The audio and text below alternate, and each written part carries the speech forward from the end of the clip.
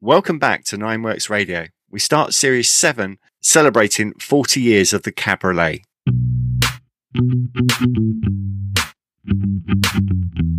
Nineworks Radio is your dedicated Porsche and car podcast, taking you closer than ever to the world's finest sports cars and the culture and history behind them. The show is brought to you by nineworks.co.uk, the innovative online platform for Porsche enthusiasts, hosted by Porsche journalist Lee Sibley and 993 owner and engineer Andy Brooks, with special input from friends and experts around the industry, including you, our valued listeners.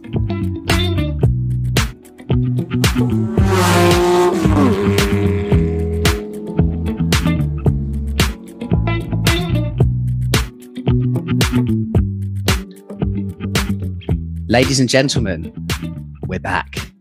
Welcome to Nineworks Radio. Woohoo! Back for the summer season. The summer, yeah. Lots going on. Andy, Max, I've missed you both. I feel like I haven't seen you for years. Yeah. Does feel like a little while, doesn't it? Well, it has been a while, Andy, since the last series of Nineworks Radio. I always lose count of what series we're on. So what are we on now? Series 7. Series 7, Episode 1. 1, indeed. Fantastic. It's a pleasure to have you listening at home to Nineworks Radio. Thank you for joining us. We're with Andy Brooks here, Max Newman, and myself, Lee Sibley, or otherwise known on the internet as Lee Silby. Yes, of course. The infamous. So, yes, does that mean you're from Birmingham and you're going to start talking Birmingham accent and doing killings and things? Is that possibly? But I think maybe it might be worth changing your name by deed poll, because if Jerry Seinfeld keeps calling you Lee Silby, then there could be some traction in it. Oh, to be fair, he can call me what he wants, as long as he lets me call him Jerry Shenfield or something. But no, look, back to Nineworks Radio. We are at the start of a new series. We have stellar content, and I mean stellar content, coming up this series, because we are actually getting into a really good habit of planning way in advance to bring you the very best Porsche content on the podcast airwaves. So we hope we can deliver that. That's Absolutely. What we'd like to do. So we're going to kick off today with a bit of a rundown of what we've been up to while we've been away, because it's been 4 or 5 weeks now. A lot has happened in the world of Porsche. Yep. And then we're going to be celebrating a milestone, because us, like Porsche themselves, like to celebrate a milestone. And I mean, what is it, Andy? What are we celebrating today? 40 years of the Cabriolet this year. I thought it'd be quite a good subject. See what we think of Cabriolets now. We're, I don't know, maybe we're getting a bit older and more gentrified, and just going through the history as we know it. And talking cabs. See what and we've also got some input from our patrons as well, on what their thoughts are on cabriolets. So we'll get to play those a little bit later. It's definitely the season for cabrio buying and cabrio driving. There's no doubt about it. It is absolutely, especially in this country. We love a soft top or an open top or whatever you call it in the UK, despite the fact that our climate doesn't really lend itself to soft top driving. We love it. We love them. I think it's a British condition to, when you get a sniff of nice weather, you want to get your top off, be it your t-shirt or your barbecue on, roof of your car, fire at the barbecue. You really want to go for it. In other countries, where it's just hot all the time, I don't necessarily want a cab. Yeah. They get it all the time. You want a bit of air conditioning. I think when it happens here, we want it. We want to suck it up. But it's so funny because, again, like with the climate, and funnily enough, it's coming back from Paragon Porsche today, driving an open top, funnily enough, but not a cabriolet. And I was coming M3 southbound, and I think my knowledge of other cars outside of Stuttgart is ropey at best, but I think it was like an Aston Martin DB9, but a convertible. Is that a thing? Or yeah, it is. Okay, thing, yeah. Brilliant. So there was a bloke steaming along the outside, it was a lovely sunny day on the south coast today, but about 5 o'clock we had torrential rain. Andy, I don't know if you saw any of that. Yeah. But basically, with these ominous skies ahead, where it just went, from bright sunshine to misty to grey, monotonous, and then the rain.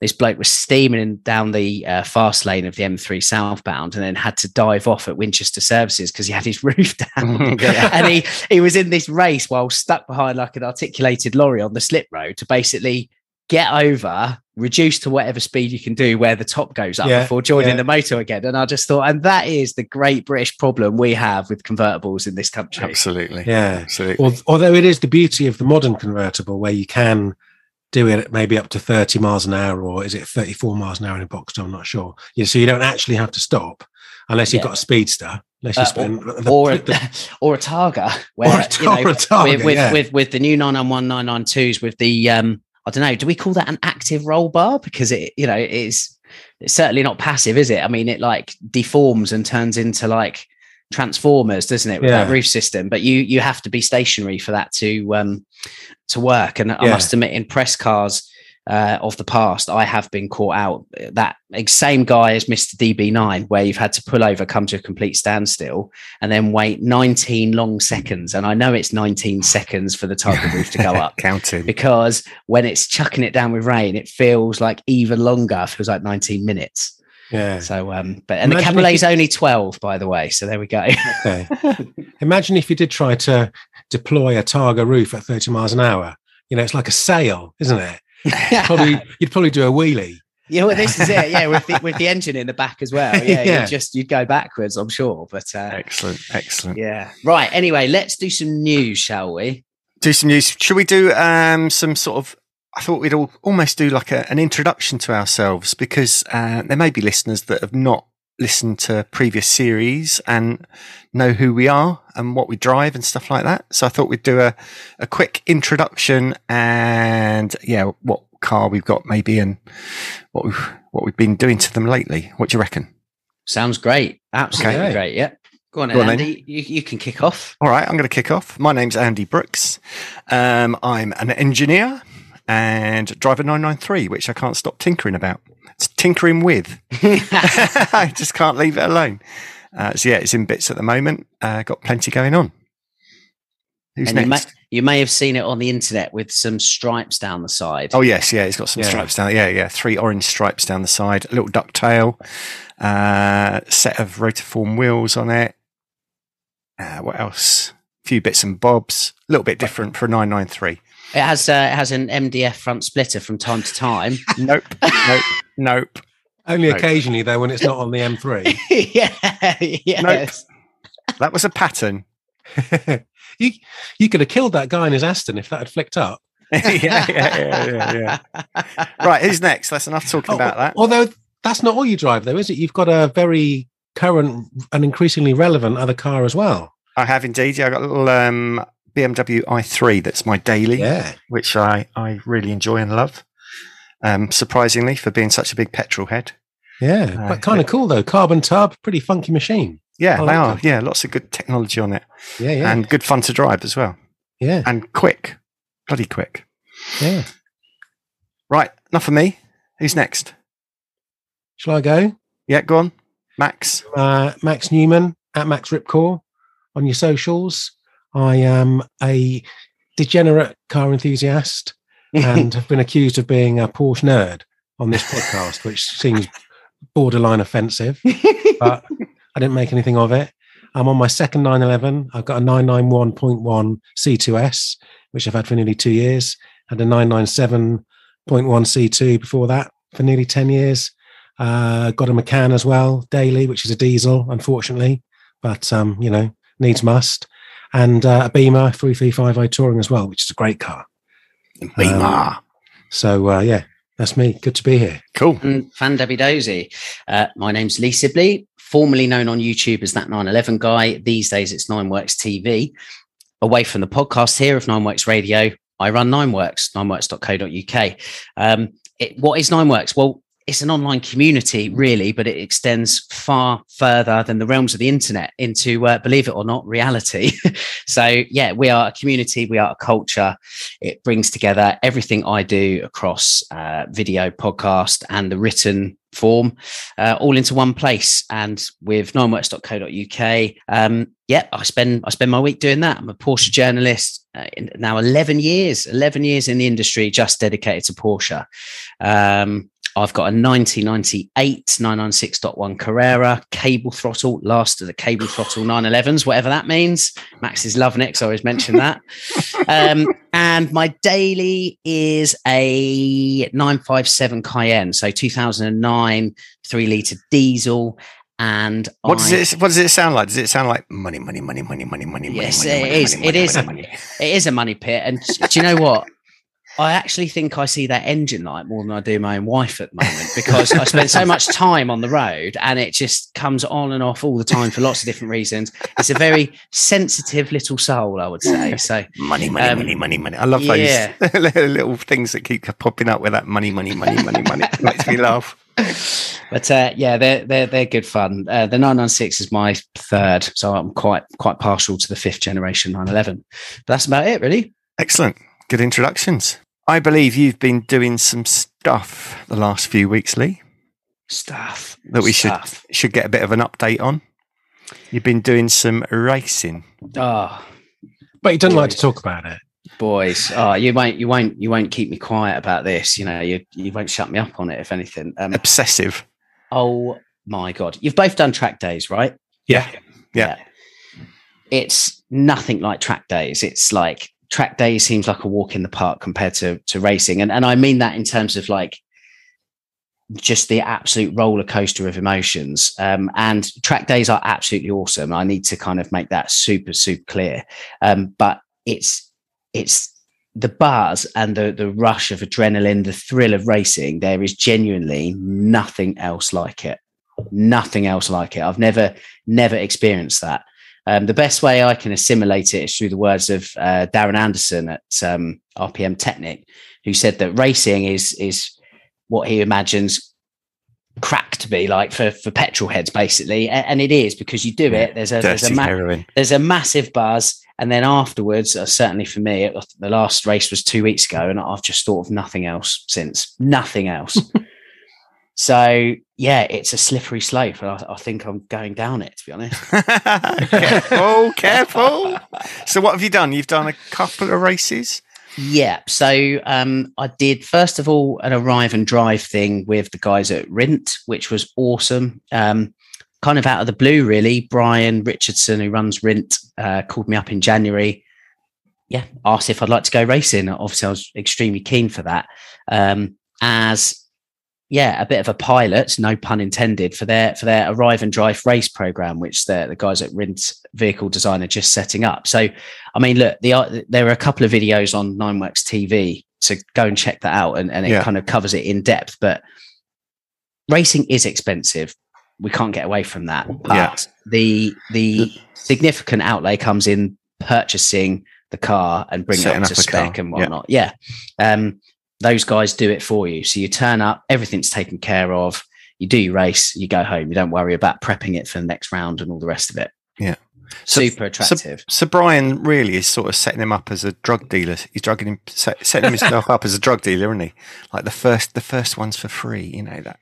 For free, but you know. Do you know what? In the most positive way, and Brian even says that in the video we did. You know, racing is a drug.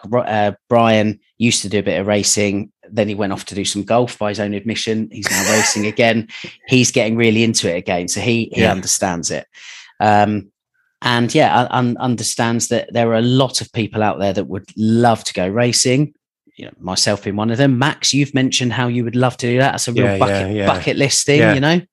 Absolutely. I was wondering, Lee, in the last 2 weeks, how close have you got to turning Little Irish into a trailer with a Boxster on it? Oh, massively. Honestly, I thought, well, I'll just bin it off. I'll bin the car off, and I'll remortgage the house, and I'll throw it all away racing. I'll do it. Just got to do it. Yeah, honestly, the thing with Rindt, the first kind of toe in the water in racing, because through their thing, their program, you get your ARDS license, which, I mean, that was kind of a fun event in itself. And yeah, then you go racing. And I shared a seat with Brian in the Classic Sports Car Club, which was a real kind of melting pot of cars. You know, you were racing with everything from almost like historics to single seaters and everything in between. We were in a 986 Boxster S. So it was a real brilliant toe in the water. And then just serendipitously, a week later, I was at Brands for the Porsche Boxster Cup with Charade's 986 Boxster S. And again, this just came from talking to Steve at Charade, whom we know from this podcast previously, particularly last series, almost mentioned to me in passing, you should give it a go, because obviously our competition last series was all about designing the livery, and Justin, one of our listeners, designed the livery on that Ruby Stone 986S. And yeah, just as we were kind of chatting through the logistics of that, Steve said, you should have a go. And I said, well, I'd love to. And credit to the guy, he kept to his word. There was a weekend he couldn't do. He was away doing like a fitness expo at the XL in London, and gave me the car.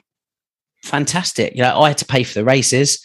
But yeah, again, free car, off you go to go racing, which was at Brands Hatch GP. And I enjoyed that probably a little bit more because it's the Boxster Cup. There was an intensity to it that perhaps was missing slightly from the CSCC, because they're all the same cars. Yeah, brings the field together. Yeah.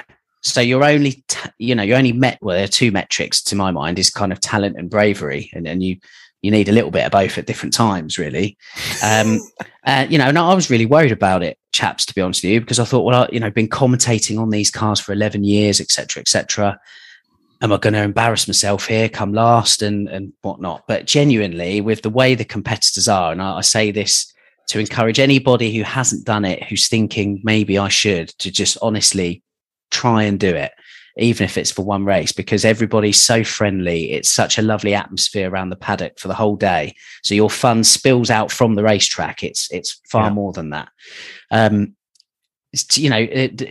was such a nice environment, genuinely, to the point where on the day I couldn't care less where I finished. And I know I was kind of a tourist there for one day and two races, but you're just there to have fun, and where you finish, and that is a complete bonus. So something I've wondered about with it, Lee, when I've thought about the idea of racing and the clear cost involved. There's the getting the car, and there's the getting there, and all the costs you have to meet before you get on the start line. Yeah. And then there's the great variable of accident damage. One thing is you spoon it off the track yourself. Yeah. But the other thing I've wondered about, when you're racing in a club situation like that, discipline around passing people and being passed, is there a sort of, is it a gentlemanly thing, or is it like MotoGP where you fire it up the inside and see what happens?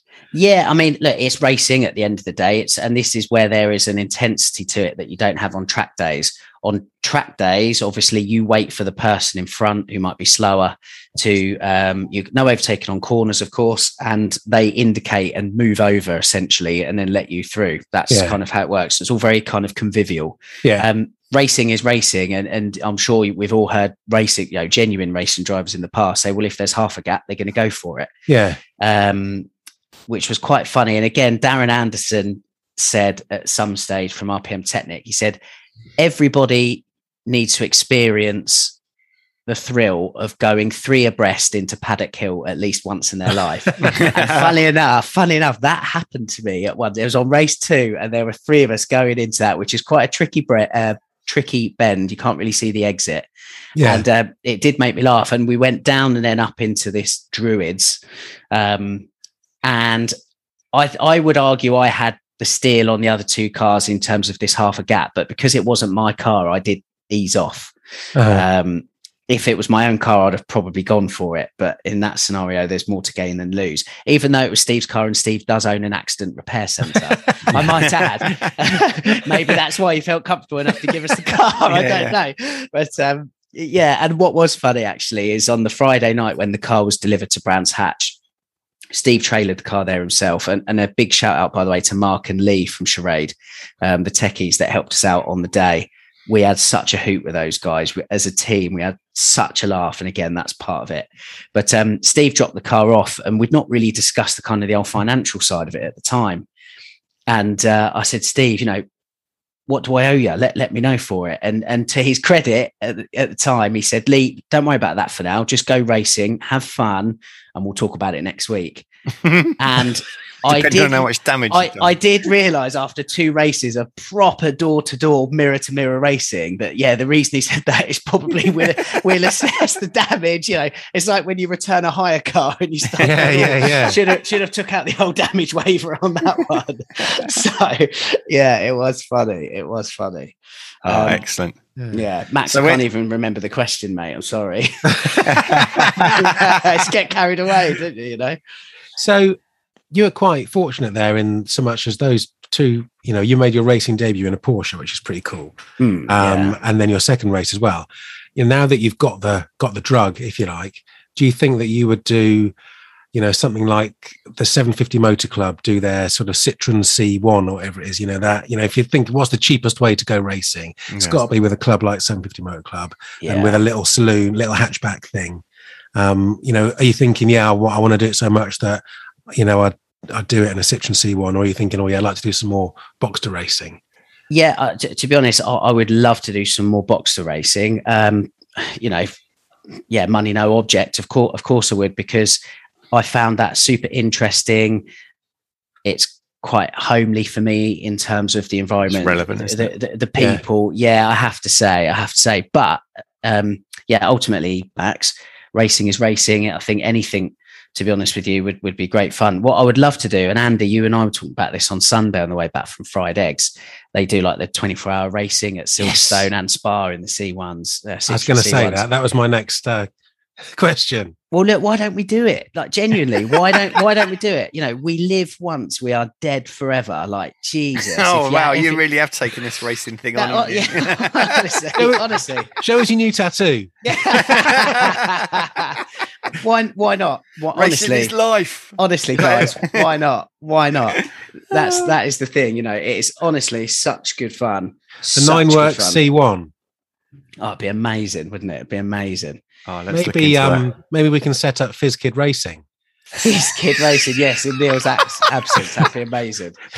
But look, I will sign off from this, but I will just say, go and check out the videos on Nineworks TV that cover this from start to finish, because I grew up with a football at my feet, not pedals, no kind of karting and all the rest of it. I kind of consider myself to represent the every man and woman in this. So if I can do it, then you listening to this definitely can do this too. So if you're thinking, I'd like to do this, even if it's for one race, tick it off the bucket list.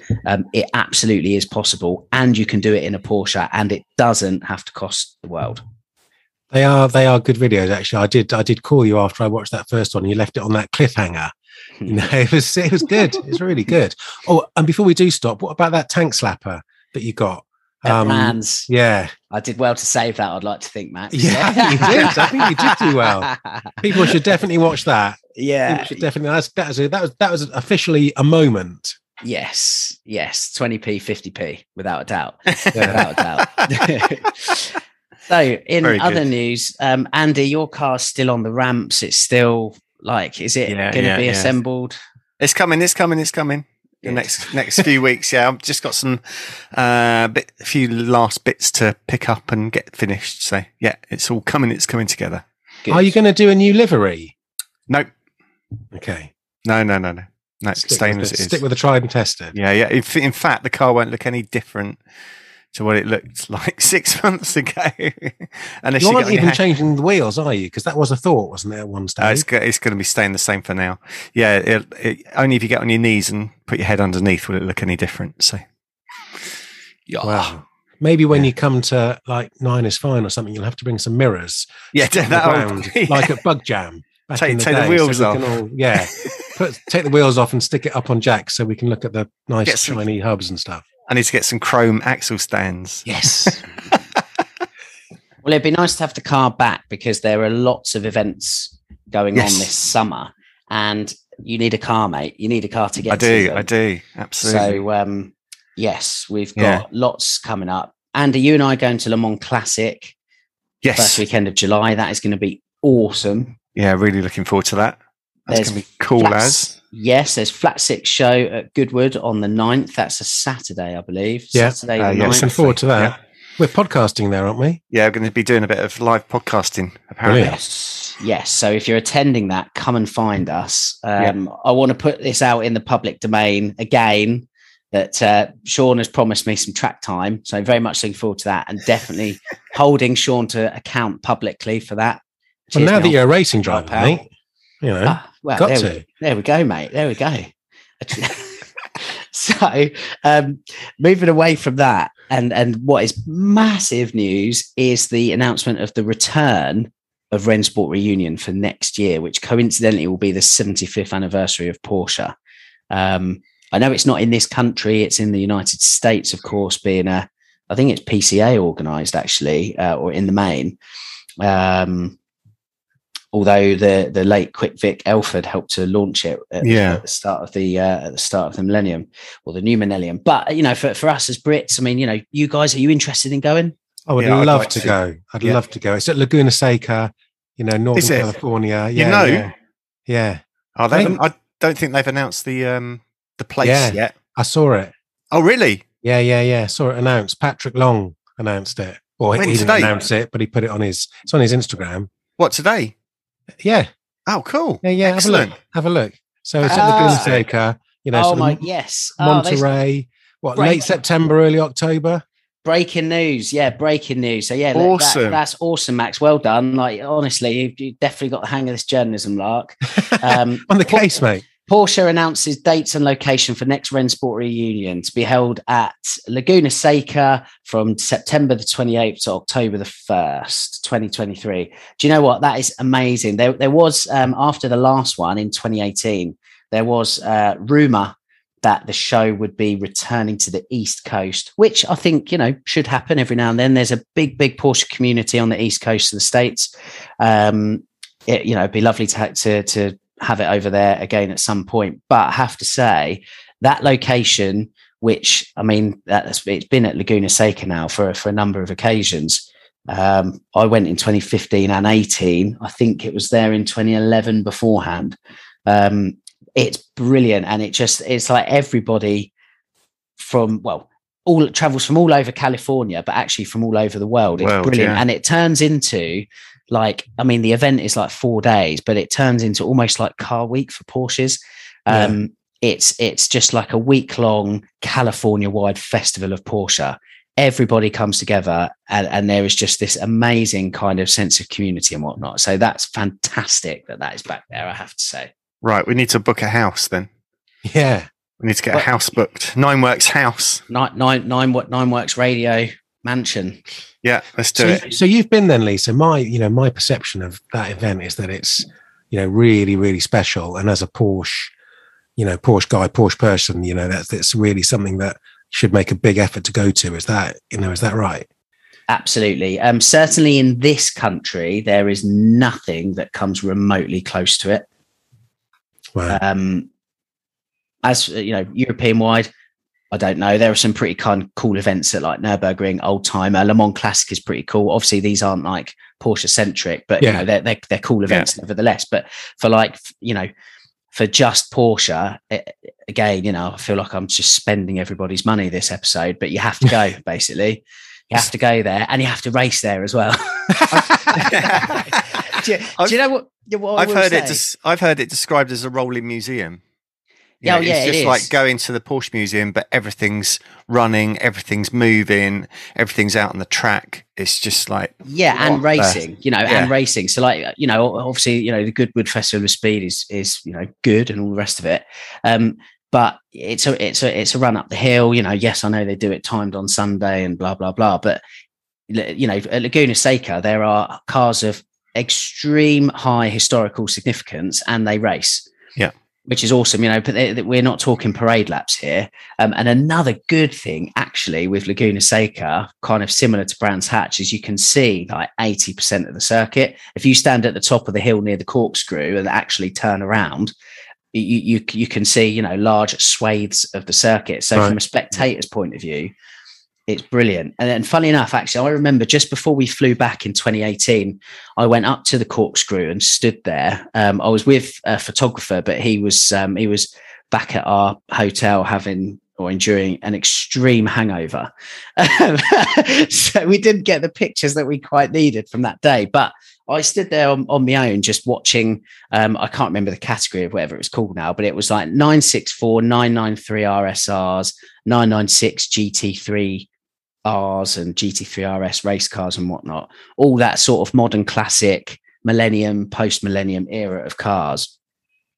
Just like dancing down or dropping down Corkscrew and then firing off from there to just this cacophony of noise.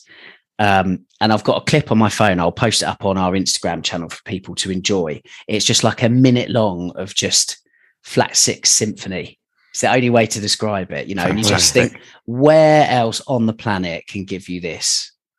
You know, as a sort of frame of reference, you know, you mentioned Goodwood. If you think of Goodwood members meeting or revival, you know, things that they do at the circuit rather than Festival of Speed. If Goodwood did a Porsche only event, would that come close, do you think? Or is it, because it's in the States, is it just bigger and better? And yeah, you know, it's the American factor, I'm sure. And, you know, I know as a Brit, you're kind of biased on that, aren't you, I suppose, because you're not used to it. So there is that wow factor. But then the Americans come over here and they love the British take on things, you know, like some of our houses are older than their country and so I don't know, but like I think for a Brit or someone traveling, put it this way, you don't, you know, you sit in a tin can in the sky for 11 hours or whatever, you get off the other end and you are not disappointed after Rennsport reunion. You know, like I say, I went back in 2015. Porsche flew me over, which was very kind of them.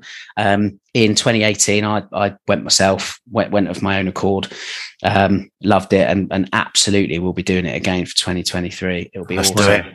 And what I will say as well is, you mentioned Patrick Long, Max, and it'd be lovely to get him on the pod at some point. Yeah, he's a cool guy. He is, and what I loved about Rennsport reunion last time was it was like every race he was in.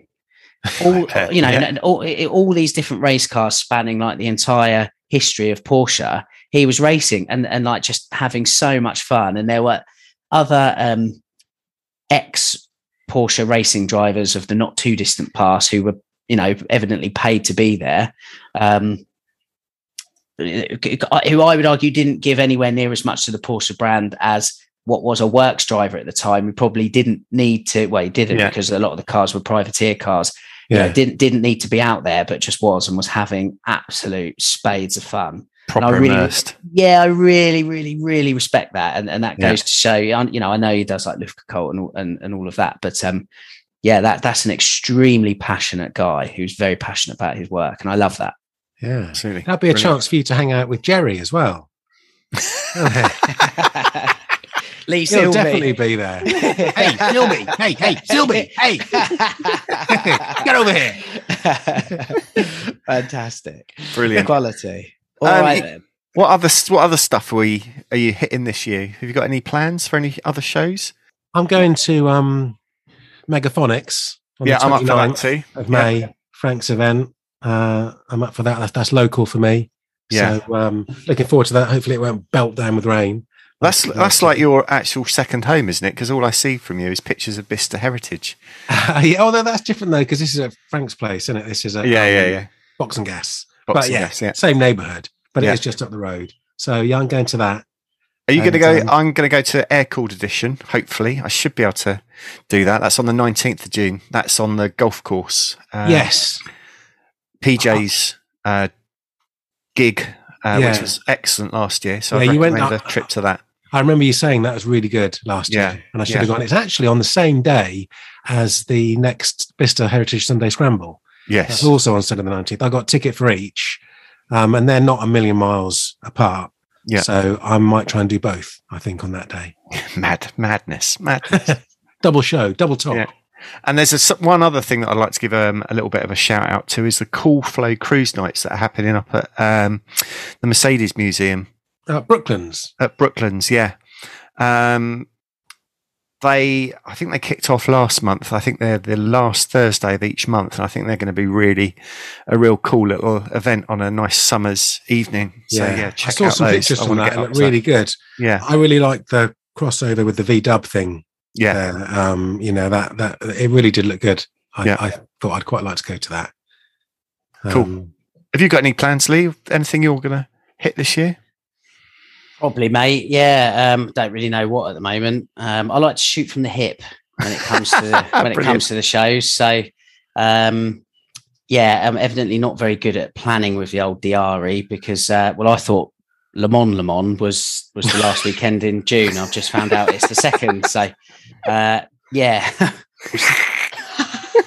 going to be a racing driver, mate. You need to know when the events are. You turn up to Le Mans 2 weeks late with your gear. They'd be like, Monsieur, c'est fini. Very good. I don't know, mate. If you're going, I'll go. How about that? All right, cool. Let's tag team it.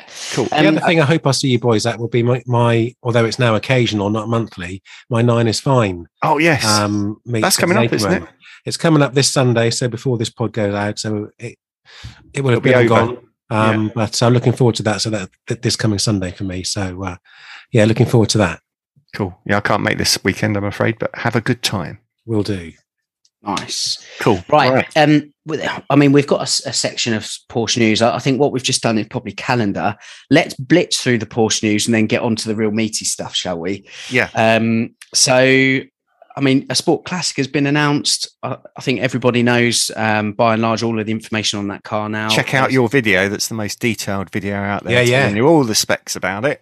Thank you, mate. Appreciate that. And yes, it is a very detail-heavy video, again, on YouTube, 9works TV.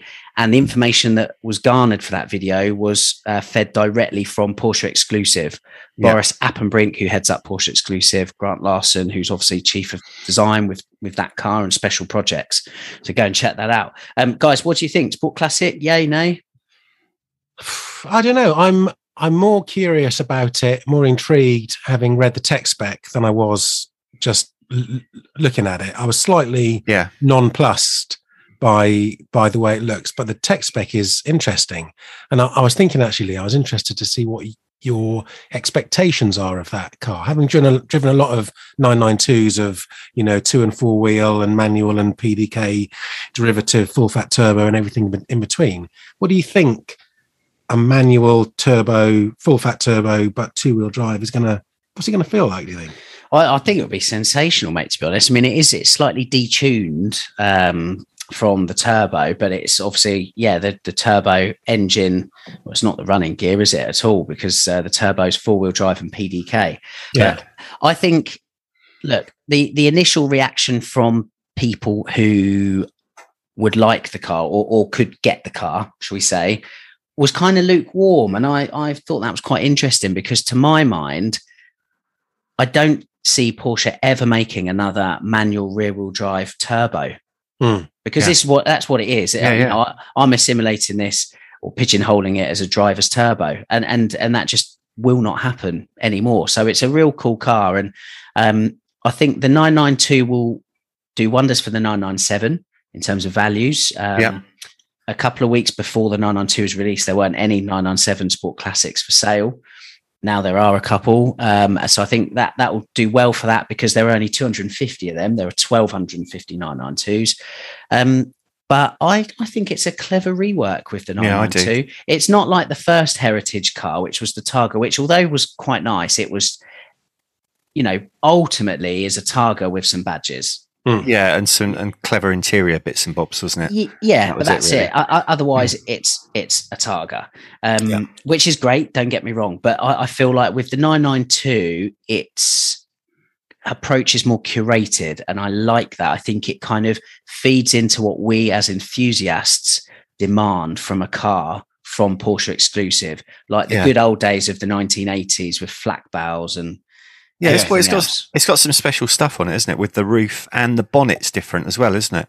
The bonnet. So the fold lines are different, aren't they? Yeah, so it channels directly from that double bubble roof flowing down, so they're further apart compared to compared to 992s, or closer together. I can't remember actually. But again, with the side, so the side of the car, that the body of it is unique because it's a turbo body, but doing away with the side air intakes. And the guys were kind of keen to point out that's not something you just kind of think about down the pub. Oh, should we do that? There's a lot of reworking and engineering that needs to go into it, and actually all of the systems have been recalibrated, etc. So I've been told.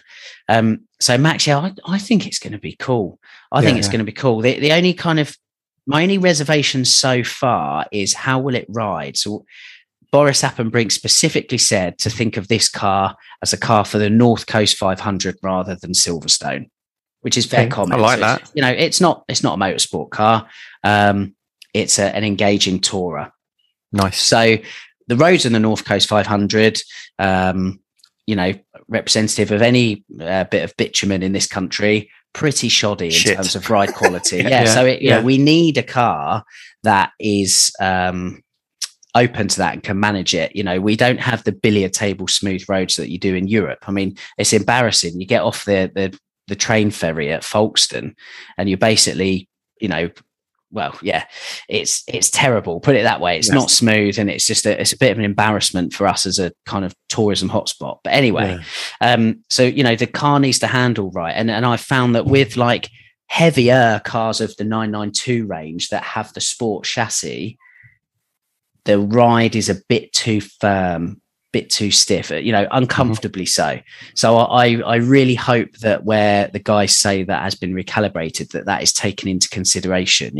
If you want people to sit at the wheel for 6 hours a day and do all the alpine passes and mountain roads in this country, it needs to be an enjoyable and comfortable experience. I like the look of the interior. Yes. The interior looks fantastic, and I like the wood in the interior, which I wouldn't normally go anywhere near, but I thought that looked really nice. Which colour would you go for out of the four?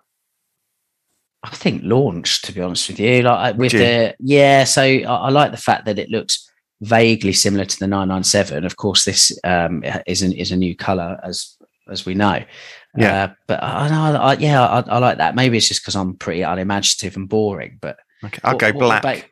Would you? Yeah. The reason I'd go for that, I think, to cover up that front bumper, the sort of guppy front bumper that the 992 seems to have been kind of loaded with. I think that will look much better in that it will disappear. Yeah. I, like you, Lee, I probably think that one probably ought to go for the launch colour, but as soon as I saw the picture of the black one, I'm a sucker for a black 911. I thought that looks awesome. I definitely have black, but I definitely, because I don't like that wheel design, I would want to have the spokes painted black, and I'd have a polished rim. Okay, to have that sort of 930 kind of vibe going on with the wheel. Yeah. I think, and that would look cool. Yeah, our mutual friend Paul, who's at the 911 Goat on Instagram, he made a really good point with regards to the option of black, and it's where the 992 generally is quite bloated and bulbous.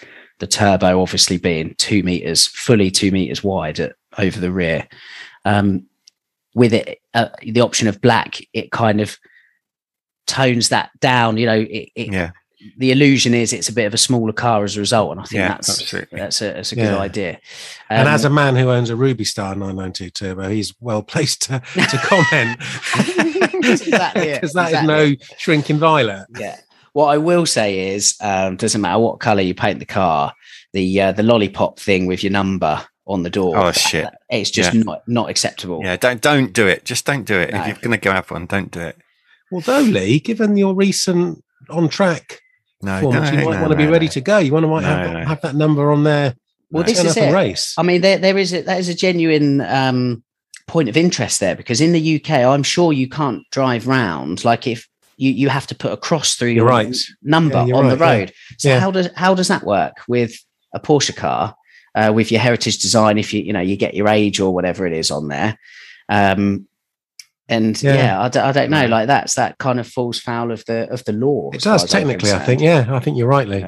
But no grown man or woman in my eyes anyway should be going around with like numbers on the side of their cars anyway. It's just not necessary. So Cool. Well, Andy, you mentioned front bumper. I just want to stay with that. So we've had an email in over the close season from a listener, Carrie, who actually gave us the idea for the car names episode last series, which went down really well.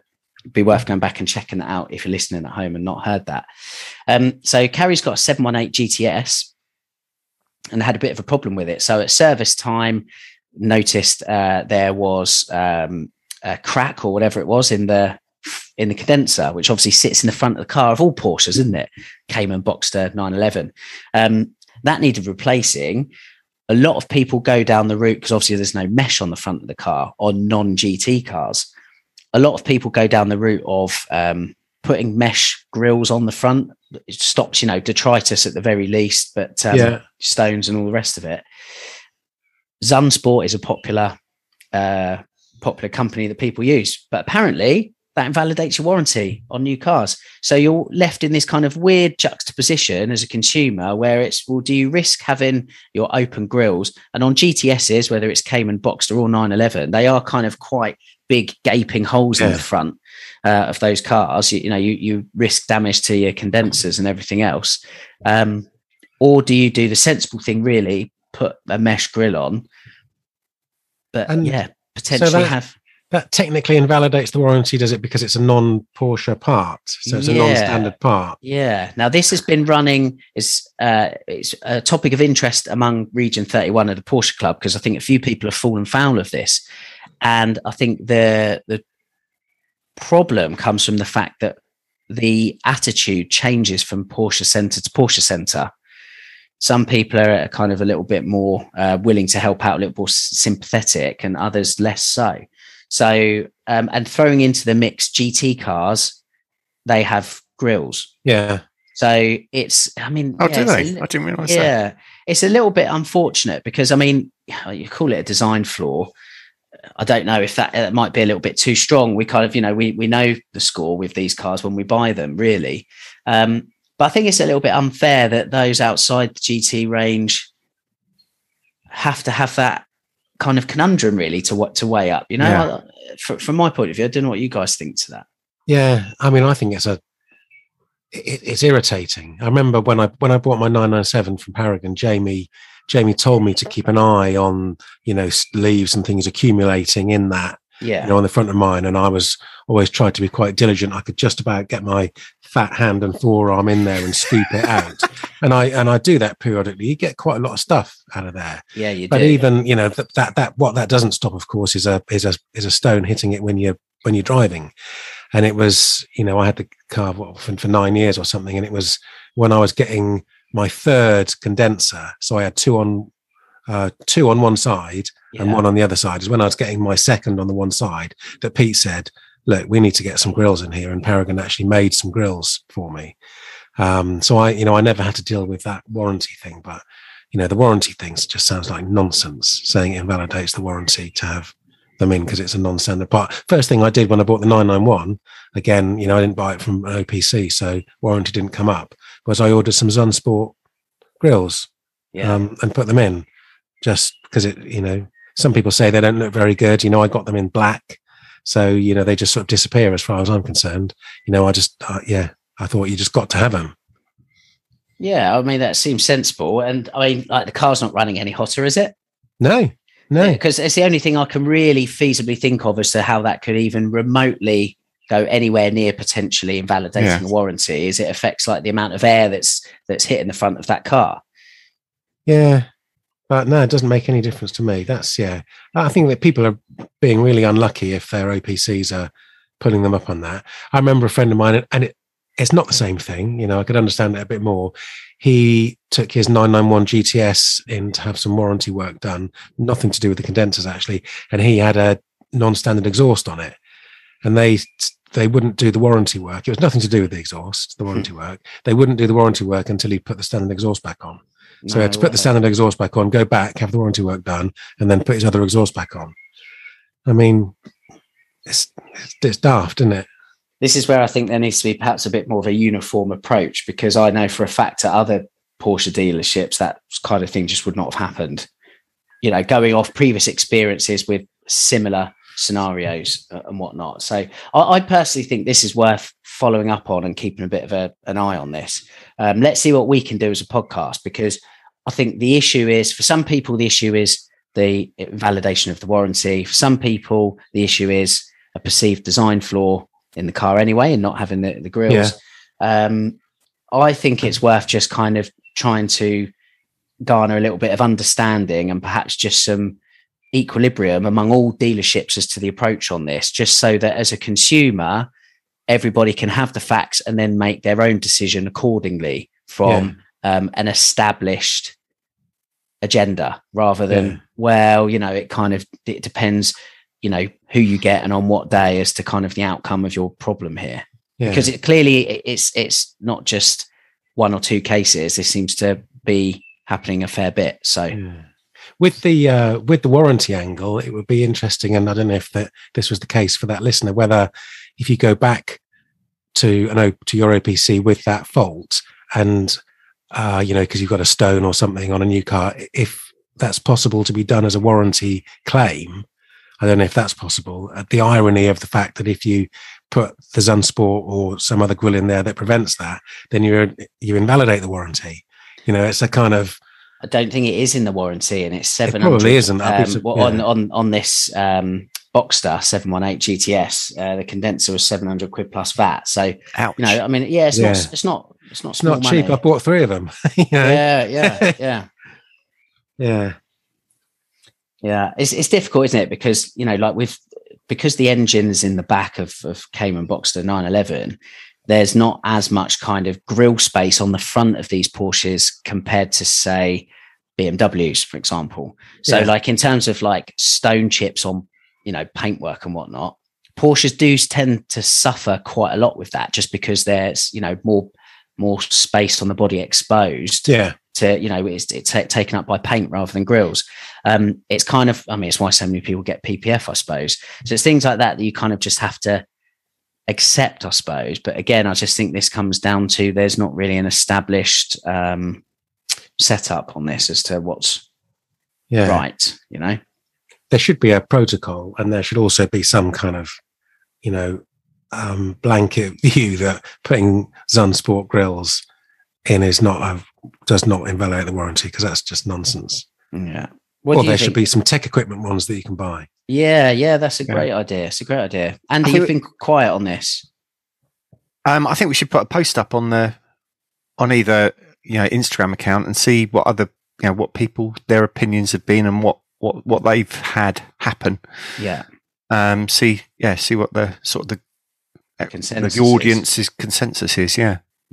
Okay. Yeah. Nice. Yeah. No, it's kind of, you know, again, part of our role on the podcast is we have to hold people and organizations to account. You know, it's not a fan club, although we are obviously massively in favor of these cars and whatnot, but I think that we have a duty to kind of look after consumers, really.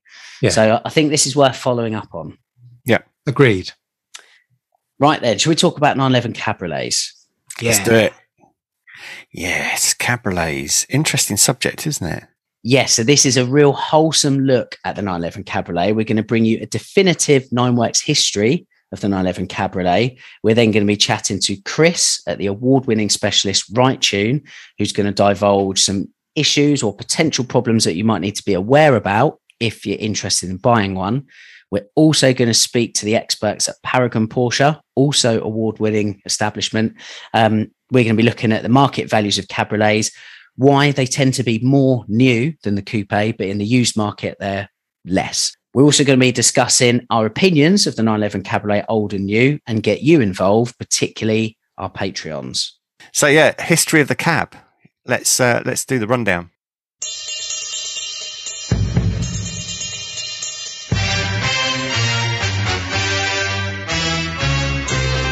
So the cab was introduced in 1981 as a concept at the Frankfurt Motor Show, where it was shown with four-wheel drive and turbo arches. First production was late 1982 as a 1983 model year. It was a 3-litre 911 SC. It was actually the last year of SC production.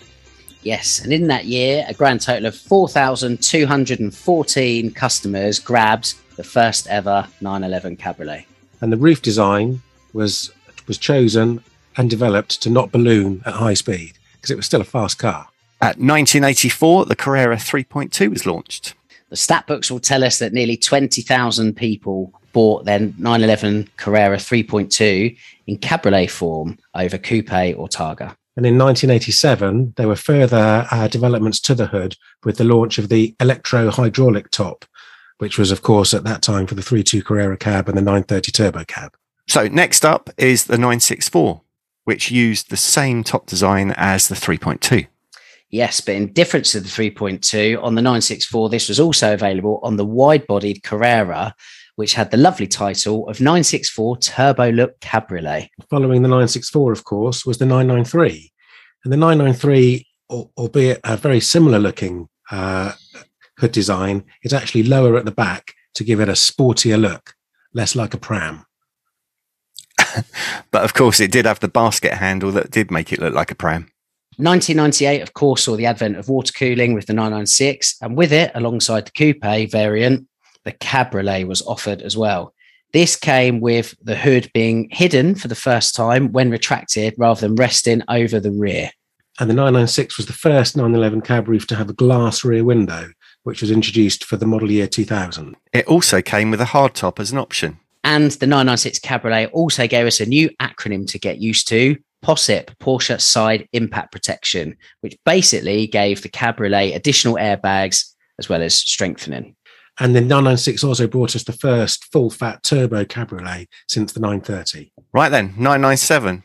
What do we know about 997? Not a lot from our list. As far as we know, the roof of the 997 was extremely similar to the 996. Correct us if we are wrong.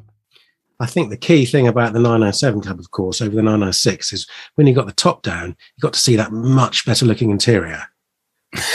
That's fantastic. That is fantastic. Love it. And whilst the 997 cab might not be your favourite 997, in terms of overall sales, it was a 60-40 split in favour of the coupe to cab. So Porsche didn't have any trouble selling them. Moving on to the 991, it was all changed, and the roof line for the first time closely matched that of the coupe. The drag coefficient was the same as well at 0.3. So on to the 992. Same roof as the 991, but with more extensive use of magnesium.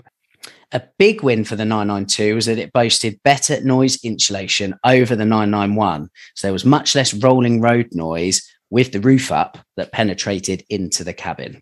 That's the Nineworks overview of the history of the 911 Cabriolet.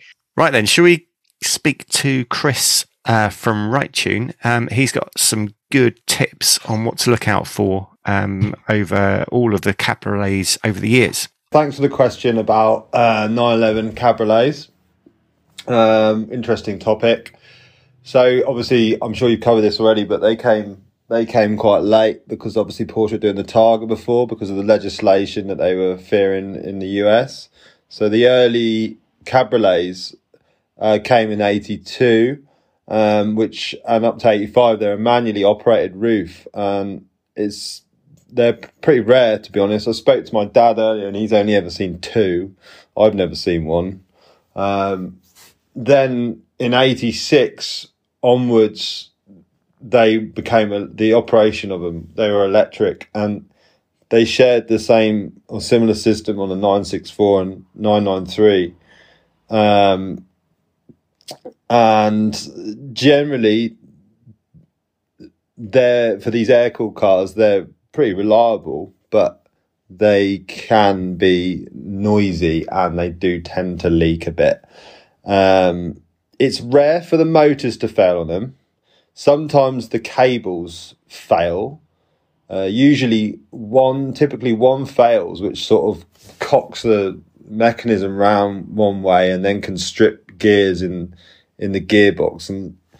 And sometimes it can fail where it locks into the front at the windscreen. The other common failure with them is the operating switch, which is sort of under the dash. The contacts on them can burn out, which causes a failure.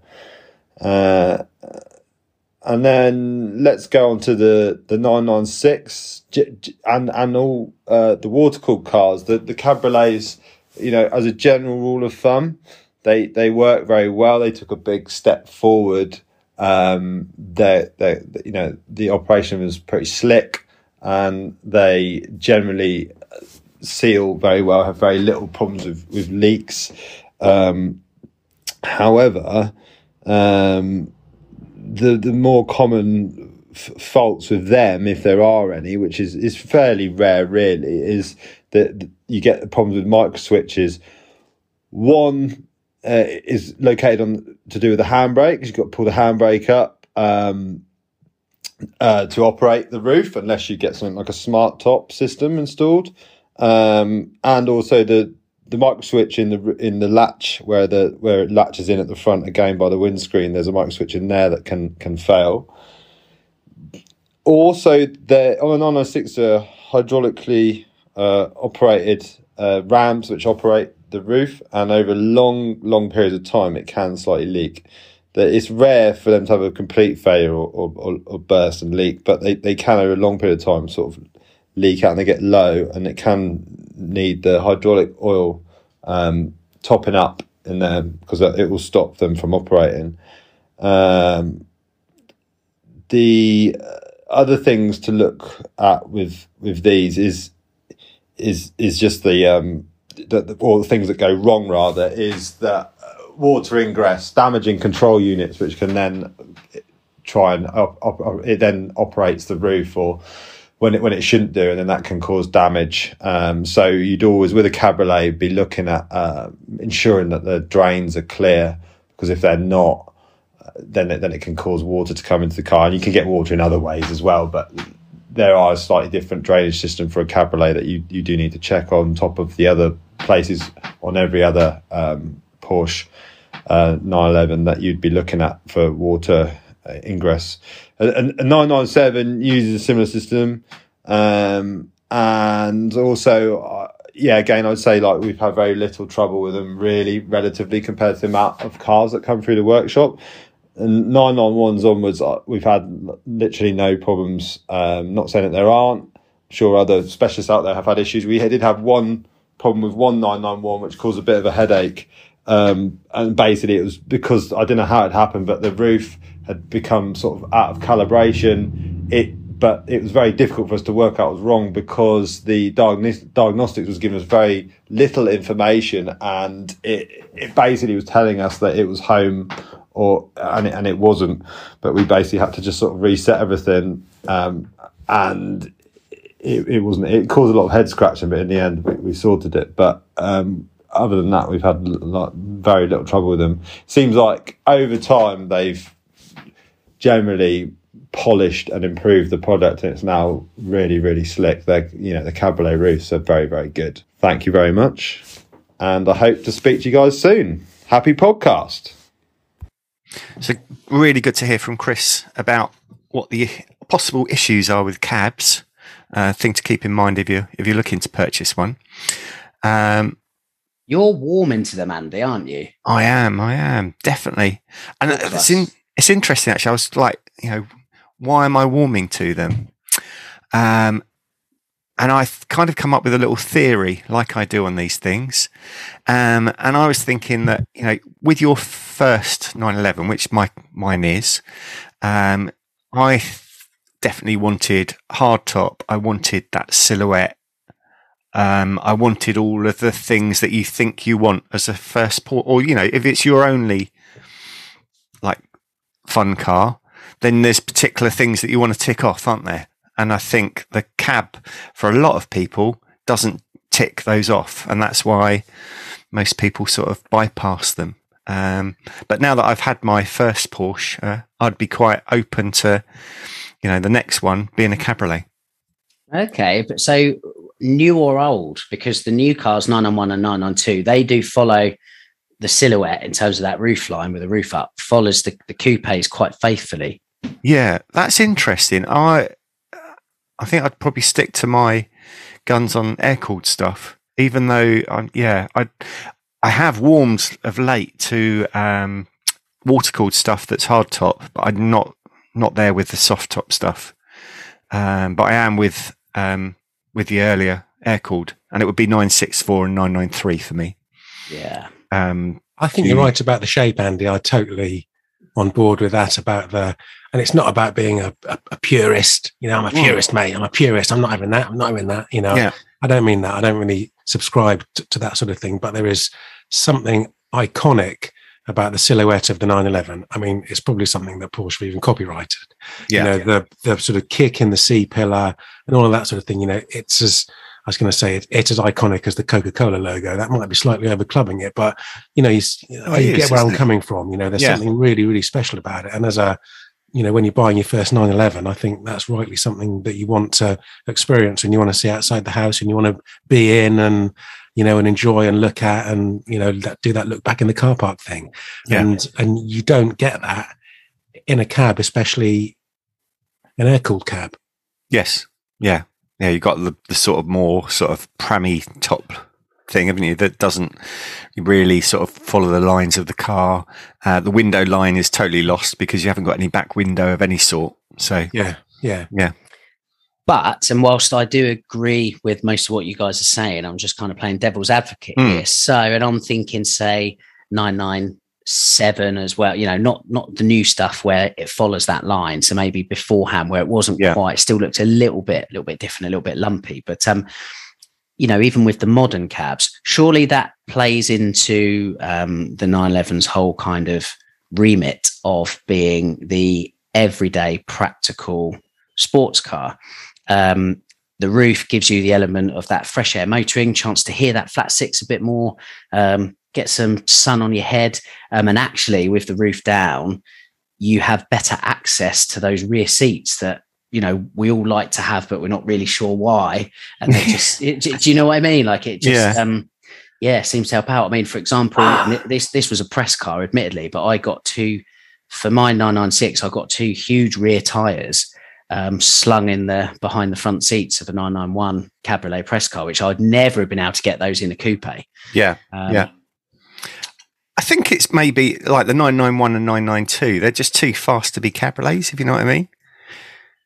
I want my cab a bit more of a cruiser, a bit more of a mooching around. I think that's an interesting point, Andy. And I mean, it's difficult to know because we're not, because Lee's still a youngster, but we're of a certain age now. But the point that I'm trying to get to is, I think as even a late air-cooled cab, a 964 or a 993 becomes quite an old car, the market has moved to a place where the GT cars are really quite extreme, aren't they? If you're lucky enough to own a 991 GT3 or 907 GT3 or something like that, you've got a really fast, focused, quite intense car. And 20, 30 years ago, you'd have a tuned up 3.2 Carrera, to do that. If you were a track day pioneer, you might be using a 964 RS or something like that. Now you're in a mental GT3 RS, and the idea of a 993 cab or a 964 cab to not to cruise about in like an old man, still to enjoy it like a sports car, but in a different way to the way that you'd use a GT3. So, so if you're lucky enough to be able to, afford more than one 911, then why not have the intense experience of a PDK GT3 RS even?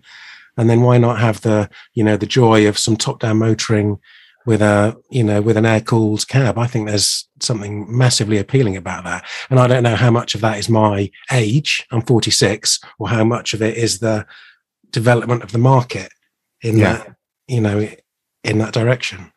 Well, I love cabriolets, absolutely love 911 cabriolets, old and new.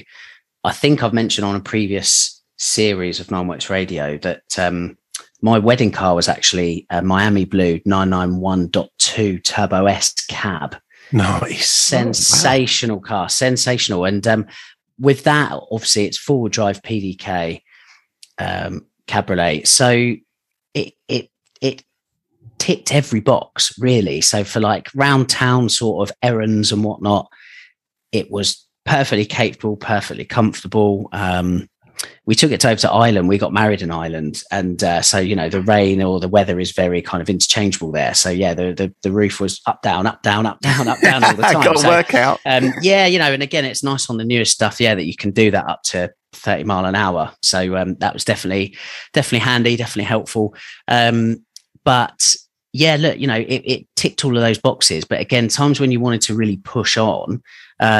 Put the roof down again, hear that flat six working. I felt that cabriolet element really played into that kind of third dimension that a Turbo S can kind of offer you in terms of it can do everything and do everything very, very well. Yeah. And also, I mean, without this kind of diverging too much onto Targa stuff, I much prefer a cabriolet to a Targa of any generation, for the simple fact that, to my mind, a Targa is a flawed concept, a flawed design, always has been and still hasn't been fixed to this day.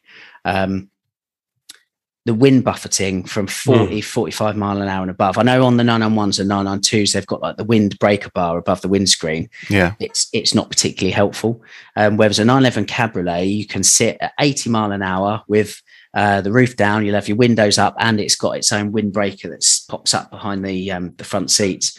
You can sit there at 80, 90, you could do it 100 mile an hour. You could sit there with the roof down and have a convivial, easy chat with your passenger where you're not having to shout above the wind noise and everything else. Whereas the Targa, big difference, then. It's not possible to have a civilized conversation with a passenger. It's funny, isn't it? Because you would think from an outsider's point of view that's not, not driven in either of those, but you would think the Targa was more protective. Yeah, you would, but it's absolutely not, because where the wind rushes over the windscreen and then is basically shoehorned into that greenhouse at the back of the car, it's got nowhere to go. Yeah, and just funnels around and buffets. And it is, and honestly, it's not pleasant. Genuinely, I remember going to see the British Grand Prix in a 991 Targa a few years back, and I was grateful to arrive at the Formula One, and this was before the cars were turbocharged, for relative peace and quiet, because I had a headache with the roof down going up the A34 to Silverstone, obviously I could have put the roof up, of course, but I'd have had to stop for that, and I was probably late. But honestly, so like the cabriolet offers a far more convincing top-down experience. That is anything above relative walking pace. Well, you know what I mean. So I'm a big fan of them in terms of practicality. Okay. I have been speaking to a few of our Patreons. We've recently set up a Patreon WhatsApp group because we were finding that sort of the Patreon messaging system was not particularly good in sort of being able to speak to our patrons and getting engaged with them. So we've set up a WhatsApp group, which has been really good. Everybody's chatting away and having a good time. And we asked them if they would sort of cast their opinions on cabriolet. I can't say the words. Let's call it cabs. So I think we'd probably like to play a few of those and just then discuss what. Right. First one is Lee Kennedy. Hi, it's Lee Kennedy. Just a follow-up on Lee Sibley's request on some voice notes regarding cabs. In this country, I don't think I would be inclined to get one. I've always really liked the silhouette of a 911, and I do think that very few models over the years have sort of been able to maintain that silhouette as cleanly and keep those lines as fresh. So because of the weather, also because of storage, you really want to keep it under cover, overnight and during the sort of winter months, and really just because of the silhouette and the way it feels, I think the 911 coupe looks much better than the cab. But it doesn't mean that I completely dislike them. I just wouldn't ever buy one myself. Yeah. Lee makes a similar point there, Andy, to you about the silhouette. That's a fair. I wouldn't be surprised if we hear quite a lot of that. Yeah. It's one of the big things, isn't it? If it's going to be your only sort of 911, or your first 911, should I say? Then yes, you kind of want to push towards a coupe. Yeah. Okay, let's play another one. I think this one's probably a bit more positive towards cabriolets. This is Giles. Hi everyone on Nineworks, this is Giles here. Cabriolets, good subject. Never been into them, never been my bag. There was one years ago, a 996 cab that was absolutely slammed on its belly by AP Car Design. That was the only car I've ever liked. However, as things have changed, maybe I'm maturing, maybe I'm getting a little bit older, and partly because I think we just can't quite drive as fast as we used to, or without getting nicked. I feel the appeal for me is just a little bit more grown up, probably taking the scenery a little bit more, and it's not quite as nutty as perhaps we would have with our normal cars. So yeah, maybe this is a sign of me getting older, but perhaps I like not necessarily life in the slow lane, but perhaps life in the middle lane. But yeah, didn't get them beginning to appeal to me massively. Maybe Targas are the sweet spot. Interesting. Yeah, he's obviously not driven a Targa then. Yeah, I agree with absolutely everything there, other than the last sentiment. But no, interesting viewpoint. Excellent. Right, on to an actual not a Targa owner, a cabriolet owner, Tom Montgomery. Hi, this is Tom Montgomery, one of your patrons. I absolutely love my 997.2 cab. Well, I do feel pangs of jealousy when I see the perfect lines of the coupe, and especially the 997 GTS. But that's until I blast through a tunnel or cruise down a coastal road with the roof down, and then the cab makes sense again. But round town, I feel quite self-conscious with the roof down. I think the 991 cab looks the best, although I do like the look of the 80s cabriolet soft tops that look like they've been made out of a tent. I completely see the argument, if you want a cab, get a Boxster. However, the pleasure it gives the little people with the roof down the 911 is almost worth the extra cost. And it's good to indoctrinate the kids early into Porsche before they become woke anti-combustion types. That is fantastic. Brilliant.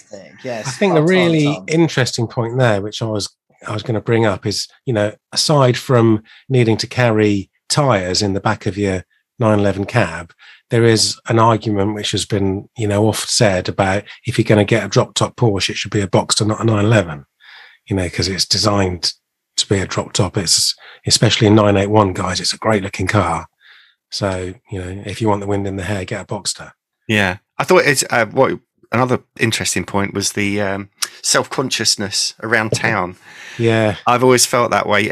My wife's had a couple of cabriolets, and I always drove them with the hood up because I'd have the windows down, so you'd have the full. Like she had a BMW Z4, and with the hardtop cabriolet.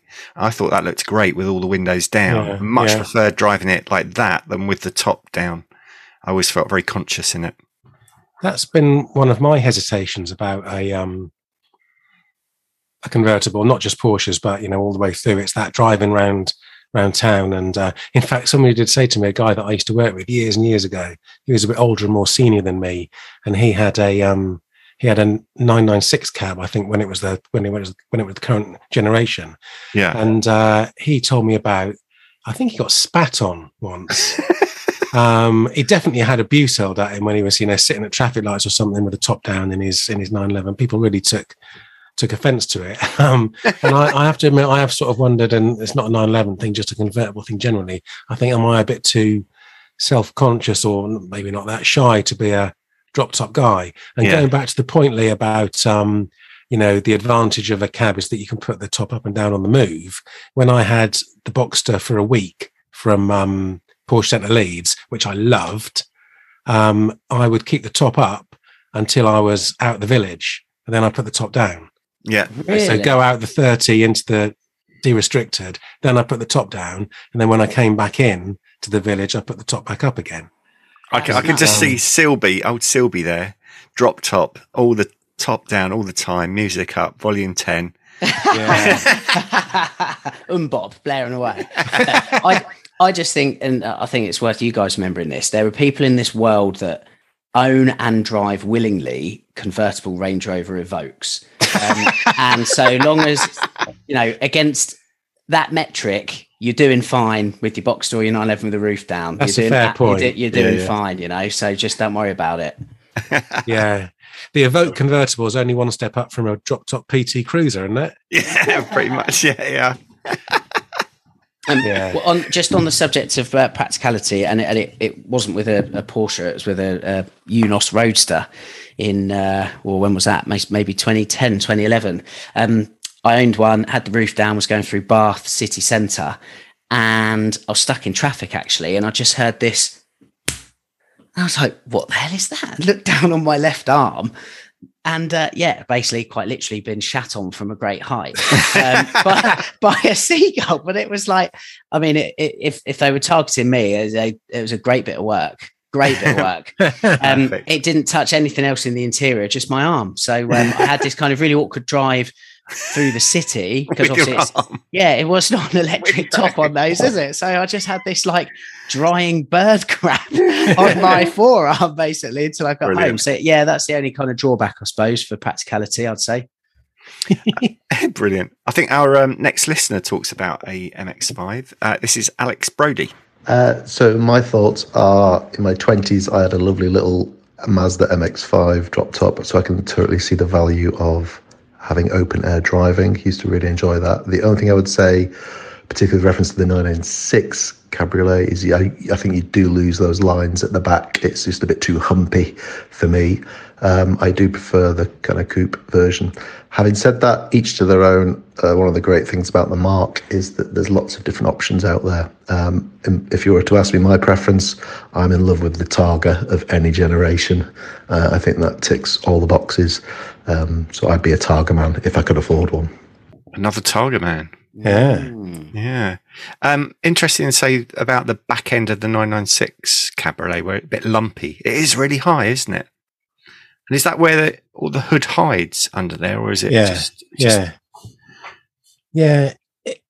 It's interesting, isn't it? Because you made the point earlier on, Andy, about the rear quarter light coming in on the 996. You didn't have 993 or 964 or before. So roof up, the 996 was quite a step forward. It's still a little bit Prem-like.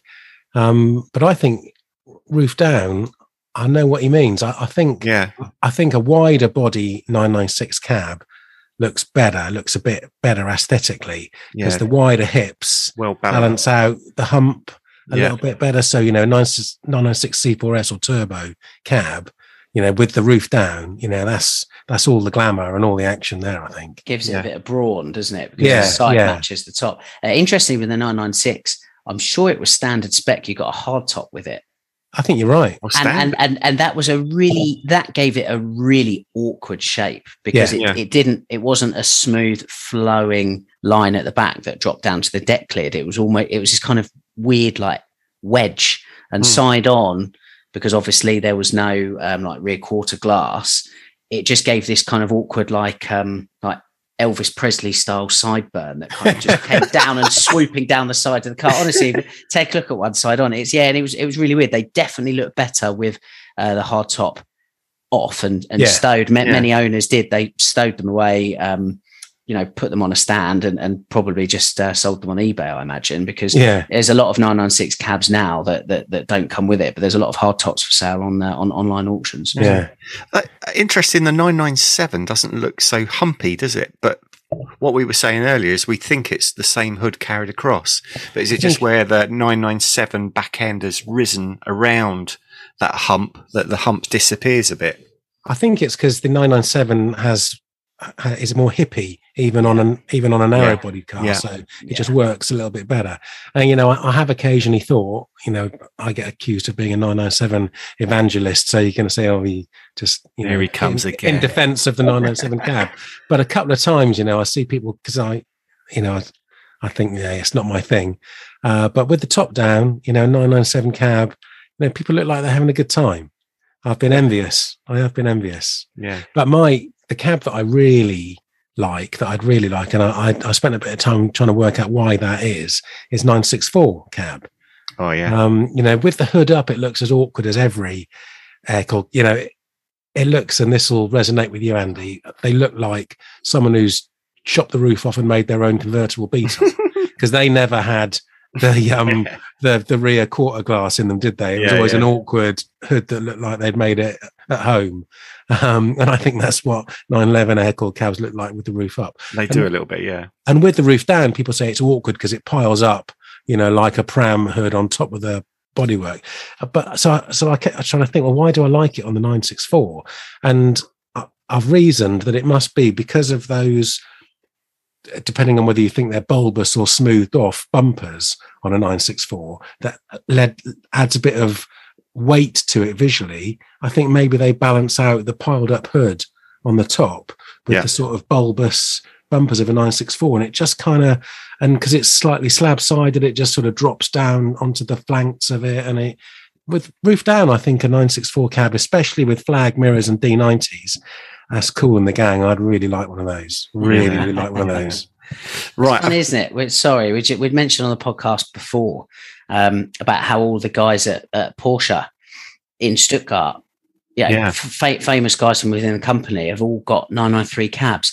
And to be honest, I regret kind of mentioning my love for 993 cabs previously, because I mean, you could pick them up for like 25 grand at the time. Definitely not anymore. Definitely not. Yeah. Which is a real shame, because that was all, I mean, obviously it would have been a leggy one, but it's tempting, very, very tempting. But the guys at Porsche with 993 cabs that are all on KW coilovers as well, by the way. So they're pulled out the sky, which I think helps the look. Yeah.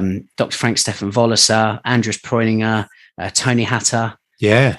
All smoke about in 993 cabs. So we talked about it, I remember, Lee, and we both saw it in the flesh. I can't remember if you actually maybe drove it, but for a while Paragon had a silver 993 C4 cab, manual, dark interior. I can't remember if it was black or blue. And they had it in the showroom for a while, actually, always with the roof down.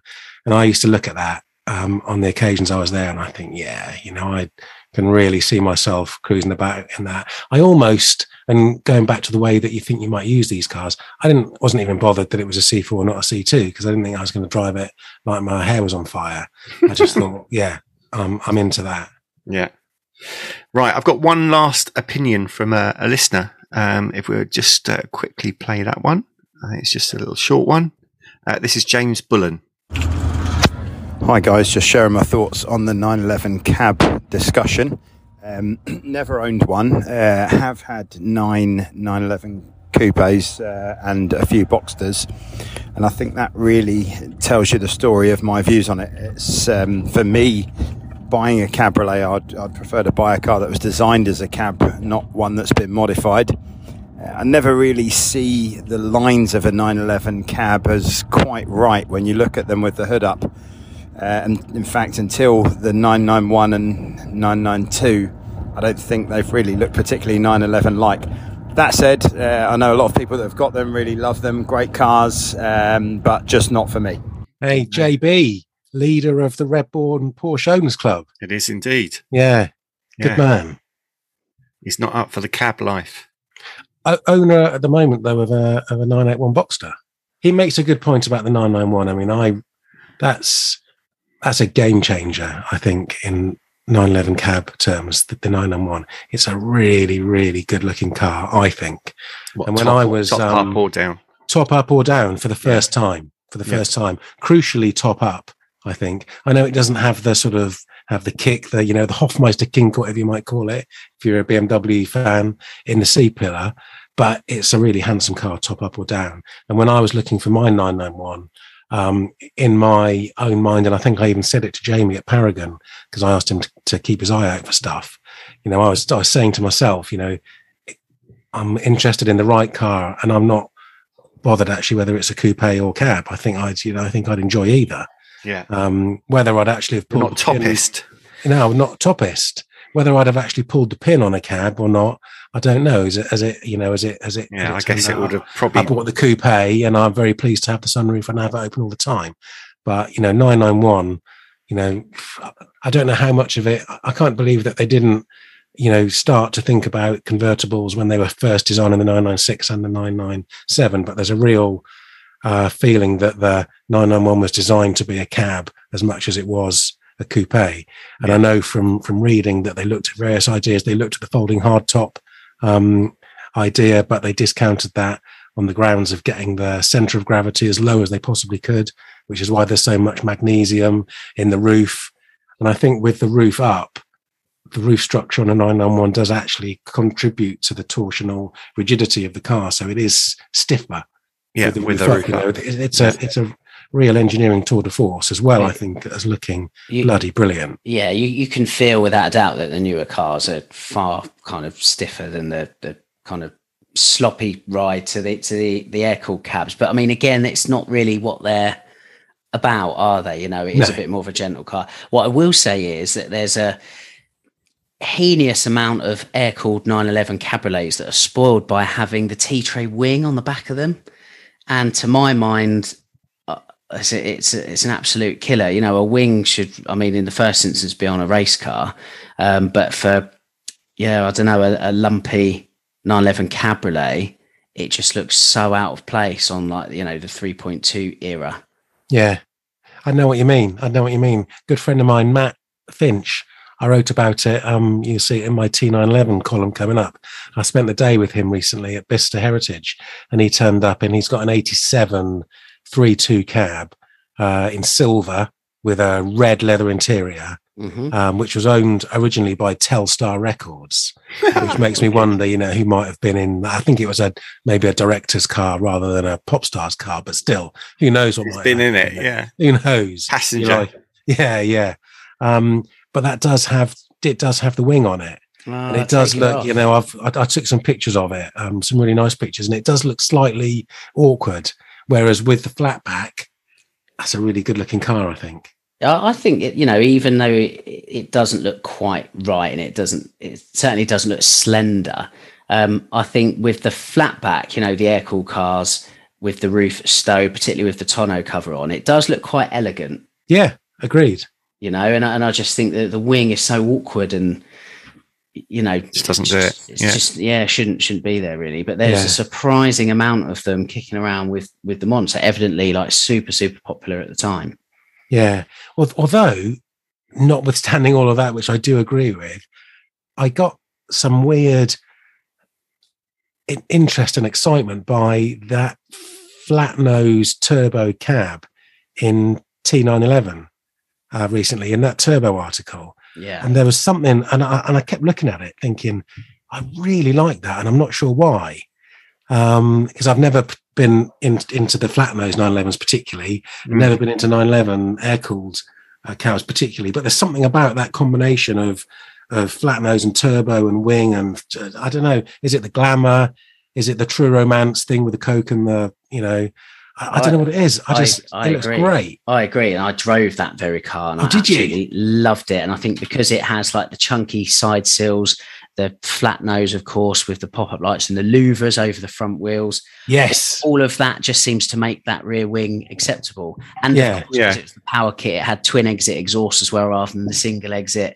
So it just kind of, to me, you know, as we said, it typifies 80s excess. Yeah.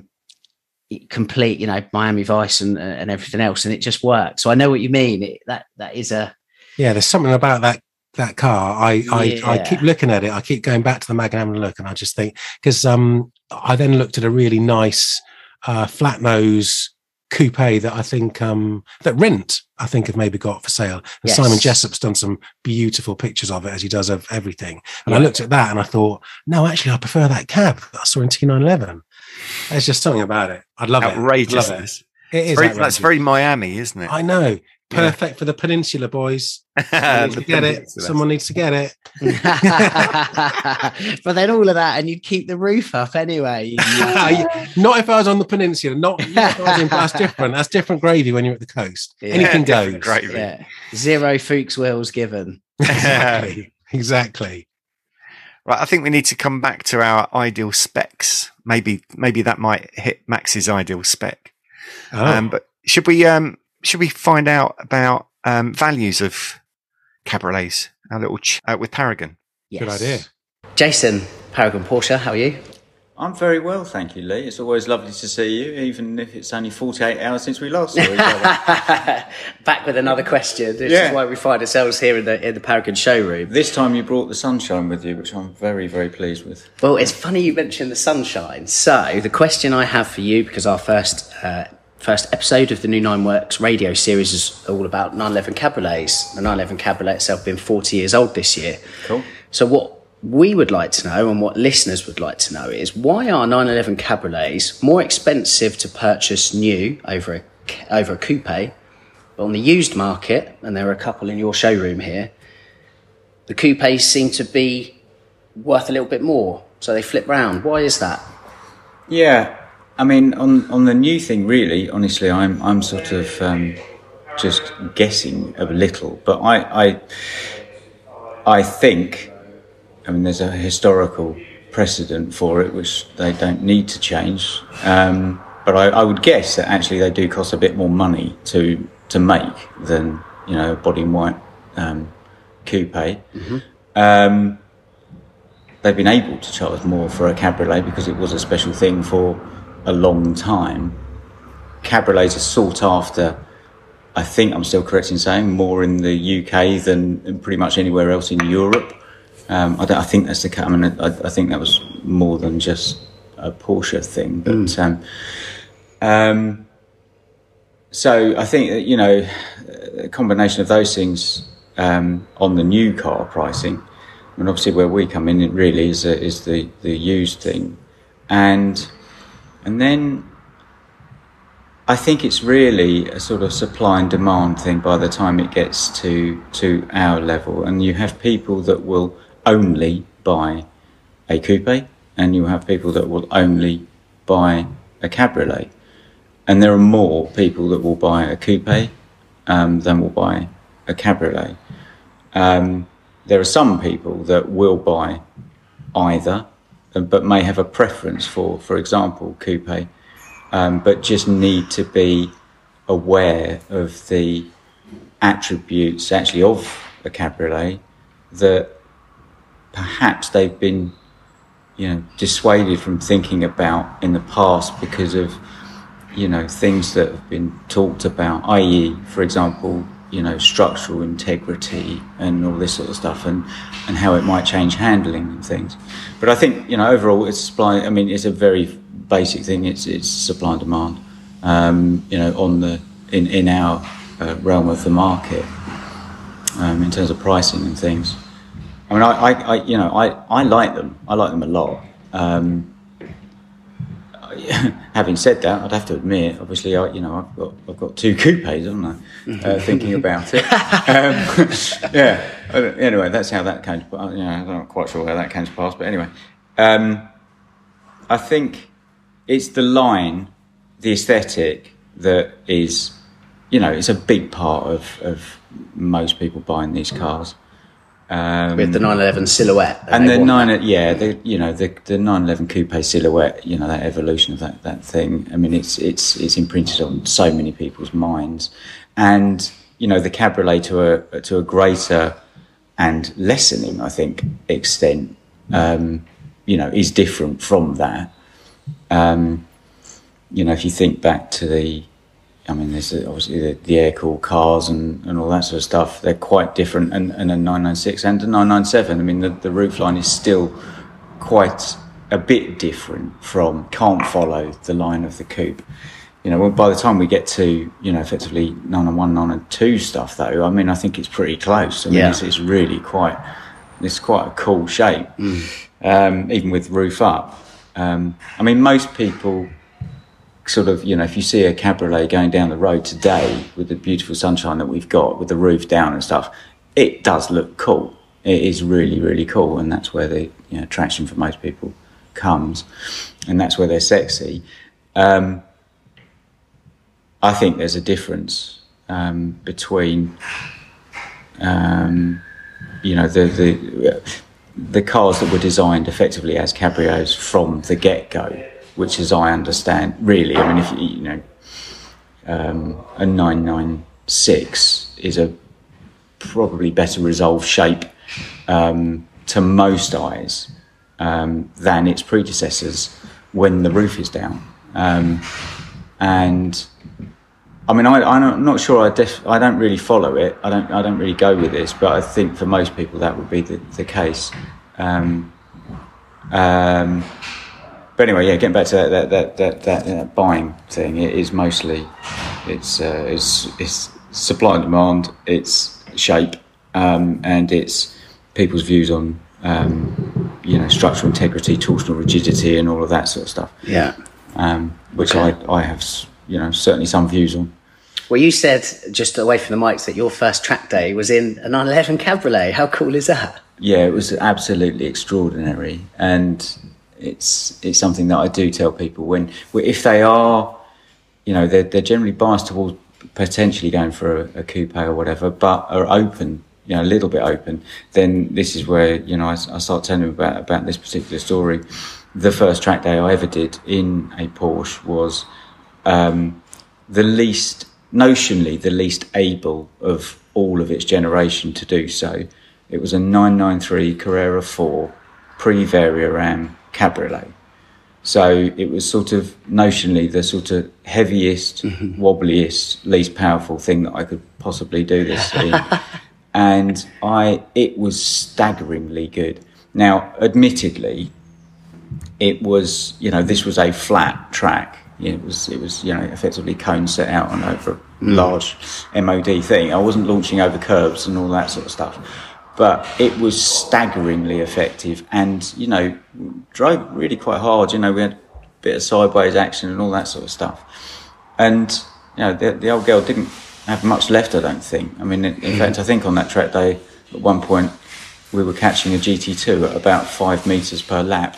So, it was going really well. But, I mean, that's where I think I actually completely fell in love. Anyway, the point being, that was a car that I don't know the figures. I'm a nerd, but not that much.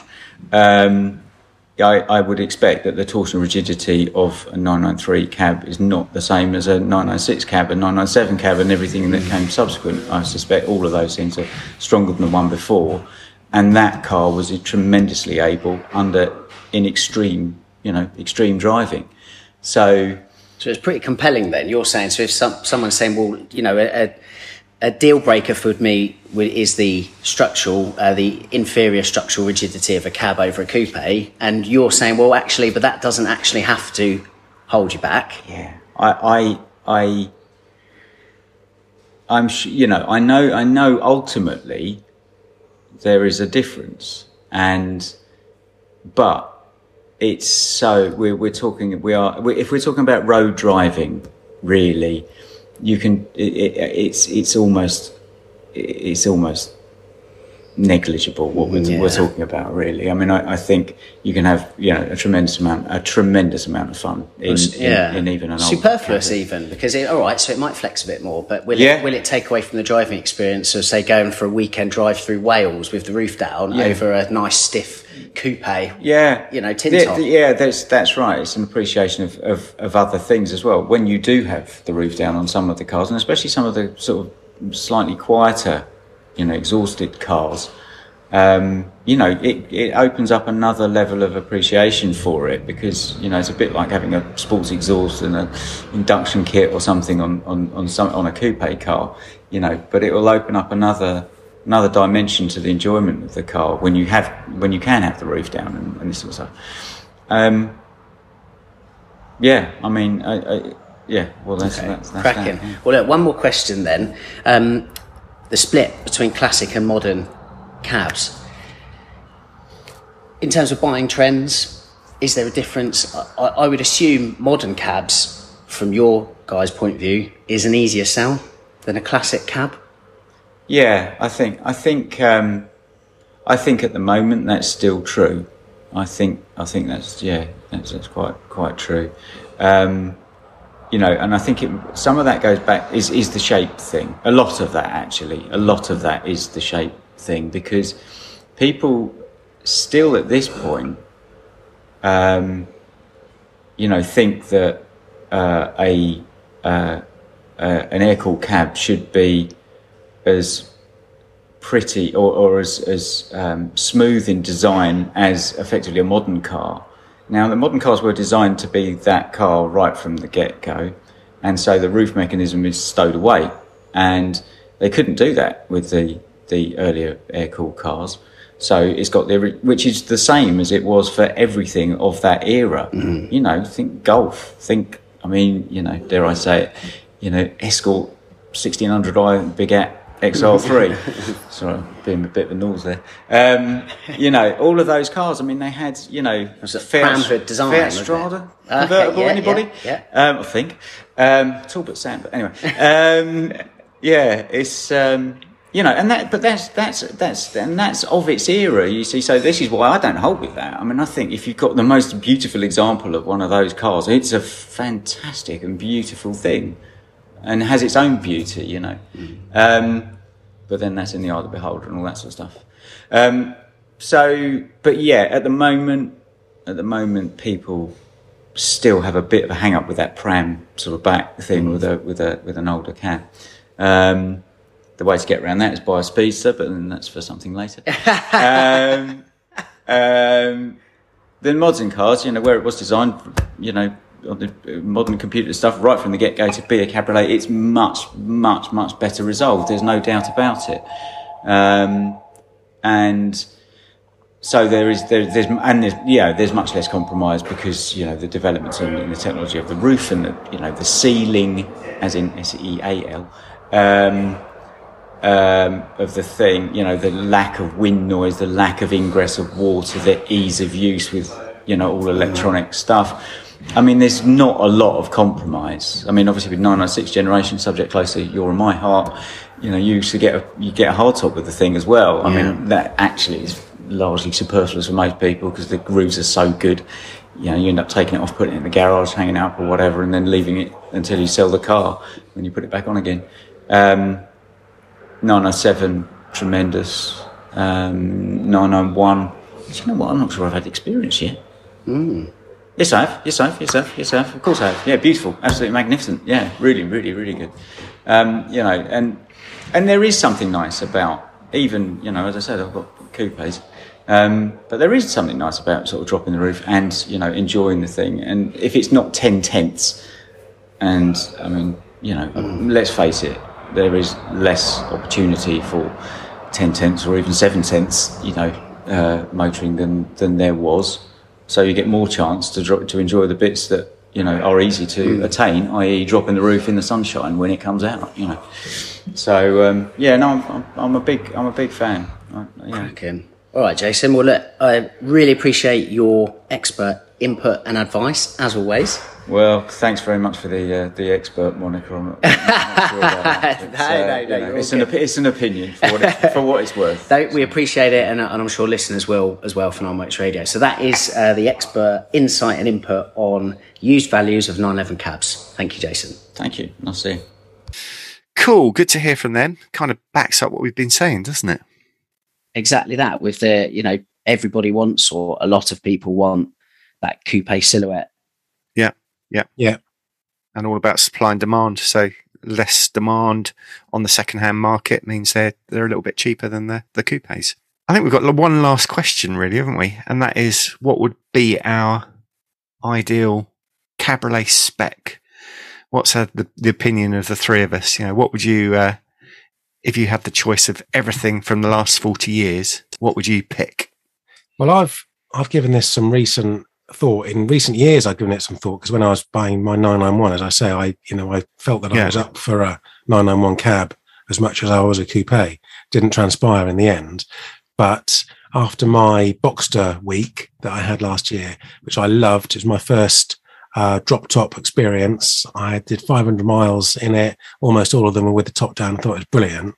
I've then been interested again in looking at cabs, and what I'd really like, I've decided, is a 991.1 GTS cab. Oh. I think that would look great. And I have looked for them, and you don't see very many of them, actually. So I haven't had much chance to prove to myself how good it would look. But it would have to be two-wheel drive because I like the black strip between the rear lights rather than the light bar. I'm not sure what colour I'd want it in, but I just think that would be really cool. I was wondering what colour you'd go for, but you've not. Maybe even white, because of the amount of black that there is on a GTS, and with it being a cab, you'd have the hood as well. So you'd have the hood, the wheels, some of the other detailing, the strip between the lights, getting the whole sort of monochrome white black thing. I think that could look cool. Cool, like it. Andy? Well, I've been thinking about this, been teeing up this episode for a while and I've been thinking about it. There's a couple of cars that have come to my, that I've seen recently. Barnsport have had a orange 993 in with an orange interior, which sounds bloody outrageous, doesn't it? But it looks mega, absolutely mega. And then another car that popped up on my Insta today was a car that Brian Henderson from Rotiform owns. It's a white 964 and it's got a purple top and a purple interior. Wow. And it's got white centered sort of Kinesis wheels, the 5-spoke wheels that are a bit like the wheels you'd get on a 993 RS with that sort of double spoke thing. Yeah. And that just looks absolutely fantastic. It might even be a tip. They both sound pretty outrageous, Andy. Yeah, but they're just so cool. Yeah. Yeah. So that's what I would be looking at, something like that, if I was thinking about a cab. Yeah, the idea, like the concept sounds awesome and like it's just suited to America. Like that 964, like could only work in America. You know, if you imagine having that here and like smoking through downtown Nuneaton, in a white 964 with purple bits. I mean, you'd be in Parkhurst. Whereas in Huntington Beach, Southern California, no one would bat an eyeyelid. Exactly. True. It's all vibes. Yeah. It does look good in the pictures, I must say, in the Californian sun. Yeah. What about you, Lee? So, the more outrageous end, I'd love a 930 turbo cab. Oh, yes, lovely. Yeah, because those cars actually, they've got a really nice note to them, and having the roof down, you can just hear that. They can be quite poppy as well, and I like that. Like I say, it accentuates the 930 experience for me. Like that it's one, a late one with a 5-speed. Yeah, like the one, Andy, that you picked up from the Works Classifieds when we were doing the Fantasy Garage episode. It was a JZM. Yeah. Really beautiful car. Yeah, seriously cool. So big fan of that. The issue is, and obviously this is the beauty of it, there's a Porsche for everyone, right? So how would it fit into my lifestyle? So conceptually, 930 turbo cab would be awesome. How often would you use it? Well, not really. When the sun's out, I quite enjoy jumping into Little Irish and going for a drive. So actually, I think the probably more feasible option is to get something that's more practical. And I would go 991.1 C4S cab for the exact opposite reason to you, Max. I really like the light bar on the 991. I think it's a bit of a work of art. I prefer it to the 992 actually. I'd go PDK and just have it as a daily car. You can hop in, hop out, have a bit of fun, but also if you want to push on and do a run to the coast, it will also kind of entertain in that regard. So what color would you like? What exterior interior combo? I reckon bright. I reckon he's going to go. Yeah. He's going to be showy. He's going to be the showy boy. Well, look, how much is too much? So the 992 generation was much better at having that kind of split two-tone where the top of the dash you could have like black and then have like a red everywhere else. But in the 991, they liked, particularly on the press cars, they liked to just go full on DDR. So, and it wasn't, it was maybe a bit too much and actually caused quite a lot of glare from a practical point of view. When you're driving into the sun, it did reflect off the dash quite a lot. I don't know, mate. That's a really good question. I'd be quite happy to just go with something like GT Silver. Yeah. Classy. And just kind of, it is what it is really. Anything but black. I'm the exact opposite to you in there as well, I'd really like, I've got a real thing about blue interiors, be it ocean blue on a 997 or I forget what they call it now on the 992, but I like the idea, especially if you can get the hood in blue. I'd like a GT Silver 991 cab with a blue yachting interior. Blue or something. Yeah, and a blue hood as well. I think that would look really smart. Nice. Yeah, very cool. Here's a quick question for you, Lee. I think about it because I saw one for sale the other day. And we talked about it earlier on. 964 turbo look cab. Yeah. there's one for sale. It's left-hand drive, a red one, guards red at Hexagon at the moment. And I was looking at that. It looks amazing. And I was trying to think, when have I ever seen one of those before? Did they have that in this country, or did no one buy it? Yeah, they're quite rare, you know. I remember driving a Tiptronic example. It was like metallic blue. It was at RPM Technic at the time. It was around about 2014, 2015, I would say. Right. And to be honest, I didn't even mind the gearbox. I felt the gearbox kind of suited the car and what the car was all about. You know, it's quite a big, heavy, lumpy 911s. It wasn't going anywhere fast, and that was cool. That was totally fine. But on numbers, great question. I don't know, but it is rare. There was what was the American version of it? So in the rest of the world, it was called the Turbo Look Cabriolet. In America, it was called the America Roadster. Right. But ostensibly, the spec was the same. Yeah. Okay. That's a good looking car. Cool. Yeah, look, wide body 964s look awesome anyway, whether tin top or not, you know. So yeah, absolutely. Amazing. In fact, weren't you driving one today? That was slightly different. That was a speedster. So, a wide body. It was, and actually, Mark Sumter at Paragon pointed something out, which I thought was excellent. Great bit of pub quiz knowledge. The 3.2 Speedster, or let me rephrase that: the Speedster is the only 3.2 generation 911 that is both wide body or turbo body and flatback. Huh? A nice little bit of trivia, but open top, albeit quite different, I suppose. Yeah. One last thing then. I think we should wrap up on the Cabriolet thing. Is if you had to go open top, would you go Spider, Speedster, Cabriolet, or Targa? Well, what do you think, Andy? Oh, I really like the Spiders at the moment. I keep seeing lovely Spiders and just think they look an absolutely fantastic package. But I do like the old speed, like 964 Speedster. Yeah. I agree. One of my favourite modern Porsches is the 981 Boxster Spider. Yeah. I think they are absolutely gorgeous. But you do have to stop to get the roof up because you have to more than stop and things like that. You know, you can't do the roof on the move. Is that not part of the charm? To a shrinking pilot like me, that's ever so slightly off-putting. Because it's like a 10-minute exercise, isn't it? Yeah, I think that's okay. You just have the roof off all of the time, don't you? Well, if not, Max, you'd have to drive just to the outskirts of your village and then pull over and then put the roof down. And then drive off again. I would. So I love them, and I do purely on an aesthetic. Don't know what it's like to drive. You can tell us because you've been in it today. I think the wide body 3.2 Speedster is one of the best. It's one of my favourite 911s just to look at. I think they're gorgeous. Yeah, absolutely gorgeous.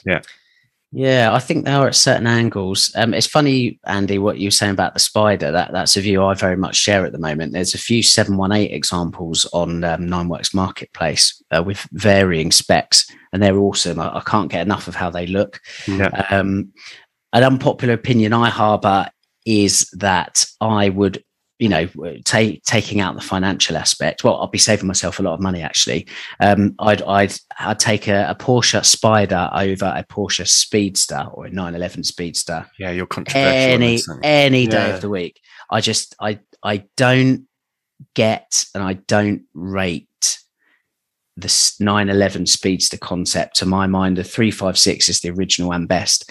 And you're wrong. I keep telling you're wrong about this. Well, what I will say, and Mark at Paragon and I had a really interesting conversation about this today, because in driving that 3.2 Speedster, I was warming. I mean, it's a stunning example. 29,000 miles on the clock. Ooh. It's as old as me. It's lived a better life than I have, and it's in better condition than I have. It looks better than you too. Yeah. Honestly, it's a real stunner. Silver over red interior, and from behind the wheel. Helped by the fact it's got that lovely 3-spoke non-airbag like Club Sport wheel. It's my favourite Porsche steering wheel. The view from behind the wheel, where you've just got that lovely wheel and then that kind of delicate curved windscreen that's obviously shorter as well, with then the gun barrel fenders ahead. is probably, to my mind, one of the best views you can have at the wheel of any 911. So there's a kind of a slight juxtaposition there. But that's pretty mad that it looks bloody amazing from the inside as well as it does on the outside. Yeah, but then you look in the rear mirror and you've got this really kind of fussy like fiberglass clamshell that actually rises up quite steeply. And it, to my mind, and again, this is the beautiful thing. It's what Mark and I were saying, because Mark's personally a big fan of them. And there's a Porsche out there for everybody. And the beauty of it is, Porsche makes all these different models, and there are all these fine intricacies between all of them to satisfy everybody's, needs and wants. But for me, a Porsche Speedster is a 356, and that's and nothing else. Really. Yeah, they're cool. They're cool. God, I've just remembered, although I have very limited drop top Porsche experience, I have been in a 550 Spider, of course. Let's not forget that. I like to remind myself about that every now and then. That's pretty mega. It's my little show off moment. I'll shut up. That's cool, fantastic. Cool. Well, I think it's been really interesting to talk about cabriolets. I don't think it was difficult to find the information about cabriolets, wasn't it? So I think it's really good to have a good chinwag about them and get people's opinions. I will definitely own a cab at some point in the next few years, be it a Boxster. It probably won't be a 911. It'll either be a Boxster or it'll be an E46 BMW. That's what I'm committing to. Yeah. Love them both. And they're just about accessible to me financially. Excellent. Yeah, they are cool cars. Porsche ultimately wanted to do to have an open top, like a genuine open top 911, right from its conception in 1963. We forget that the Targa was born out of a necessity for the company to want an open top 911, but they couldn't make the 911 for legislative reasons and also for reasons of rigidity or lack of. The Targa before it, the marketing department gave the name Targa, was originally called the Safety Cabriolet. Oh yeah, It being open top with that rollover bar. Yeah. So the reality is, the open top 911, you can trace its roots right the way back to 911 Genesis in 1963, 1964. It took 20 years for the 911 Cabriolet to come along, of course, in 83. And it's been a mainstay of the lineup since. I think it's a third of 911 purchases. We know a Targa. I think, we're realistic and the lion's share are going to be coupe, but there still is a significant wedge of 911 Cabriolet owners out there. And it's nice to therefore show a little bit of appreciation for that model. Absolutely. So that wraps up episode 1 of the new series of Nineworks Radio. Coming up for episode 2, we need your help because we've got an FAQ. It's all to do with bodywork, paint, and everything else to do with the bits on a 911 you can see, or a Porsche you can see. So we're going to have on Steve Shaw from Charade Accident Repair. They're good friends of ours here at Nineworks Radio. Steve is going to answer all your questions on paint, bodywork, and everything else. So send us your questions, please. You can do so via email. It's hello@nineworks.co.uk, or via our Instagram pages, which is Nineworks Radio, 903 Andy, Nineworks Lee, and Max Ripcore, or just comment on one of our social media posts that we put up in the week. We need your questions, and then we'll put those to Steve, and Steve will give us our answers. Right, gents, fantastic to see you both. Really enjoyed tonight's chat. We will be back for another episode next week. See you then. Looking forward to it. Bye. This episode was brought to you by our very kind Patreons. If you enjoy the podcast and would like to join them in supporting us, you can do so at patreon.com/nineworksradio.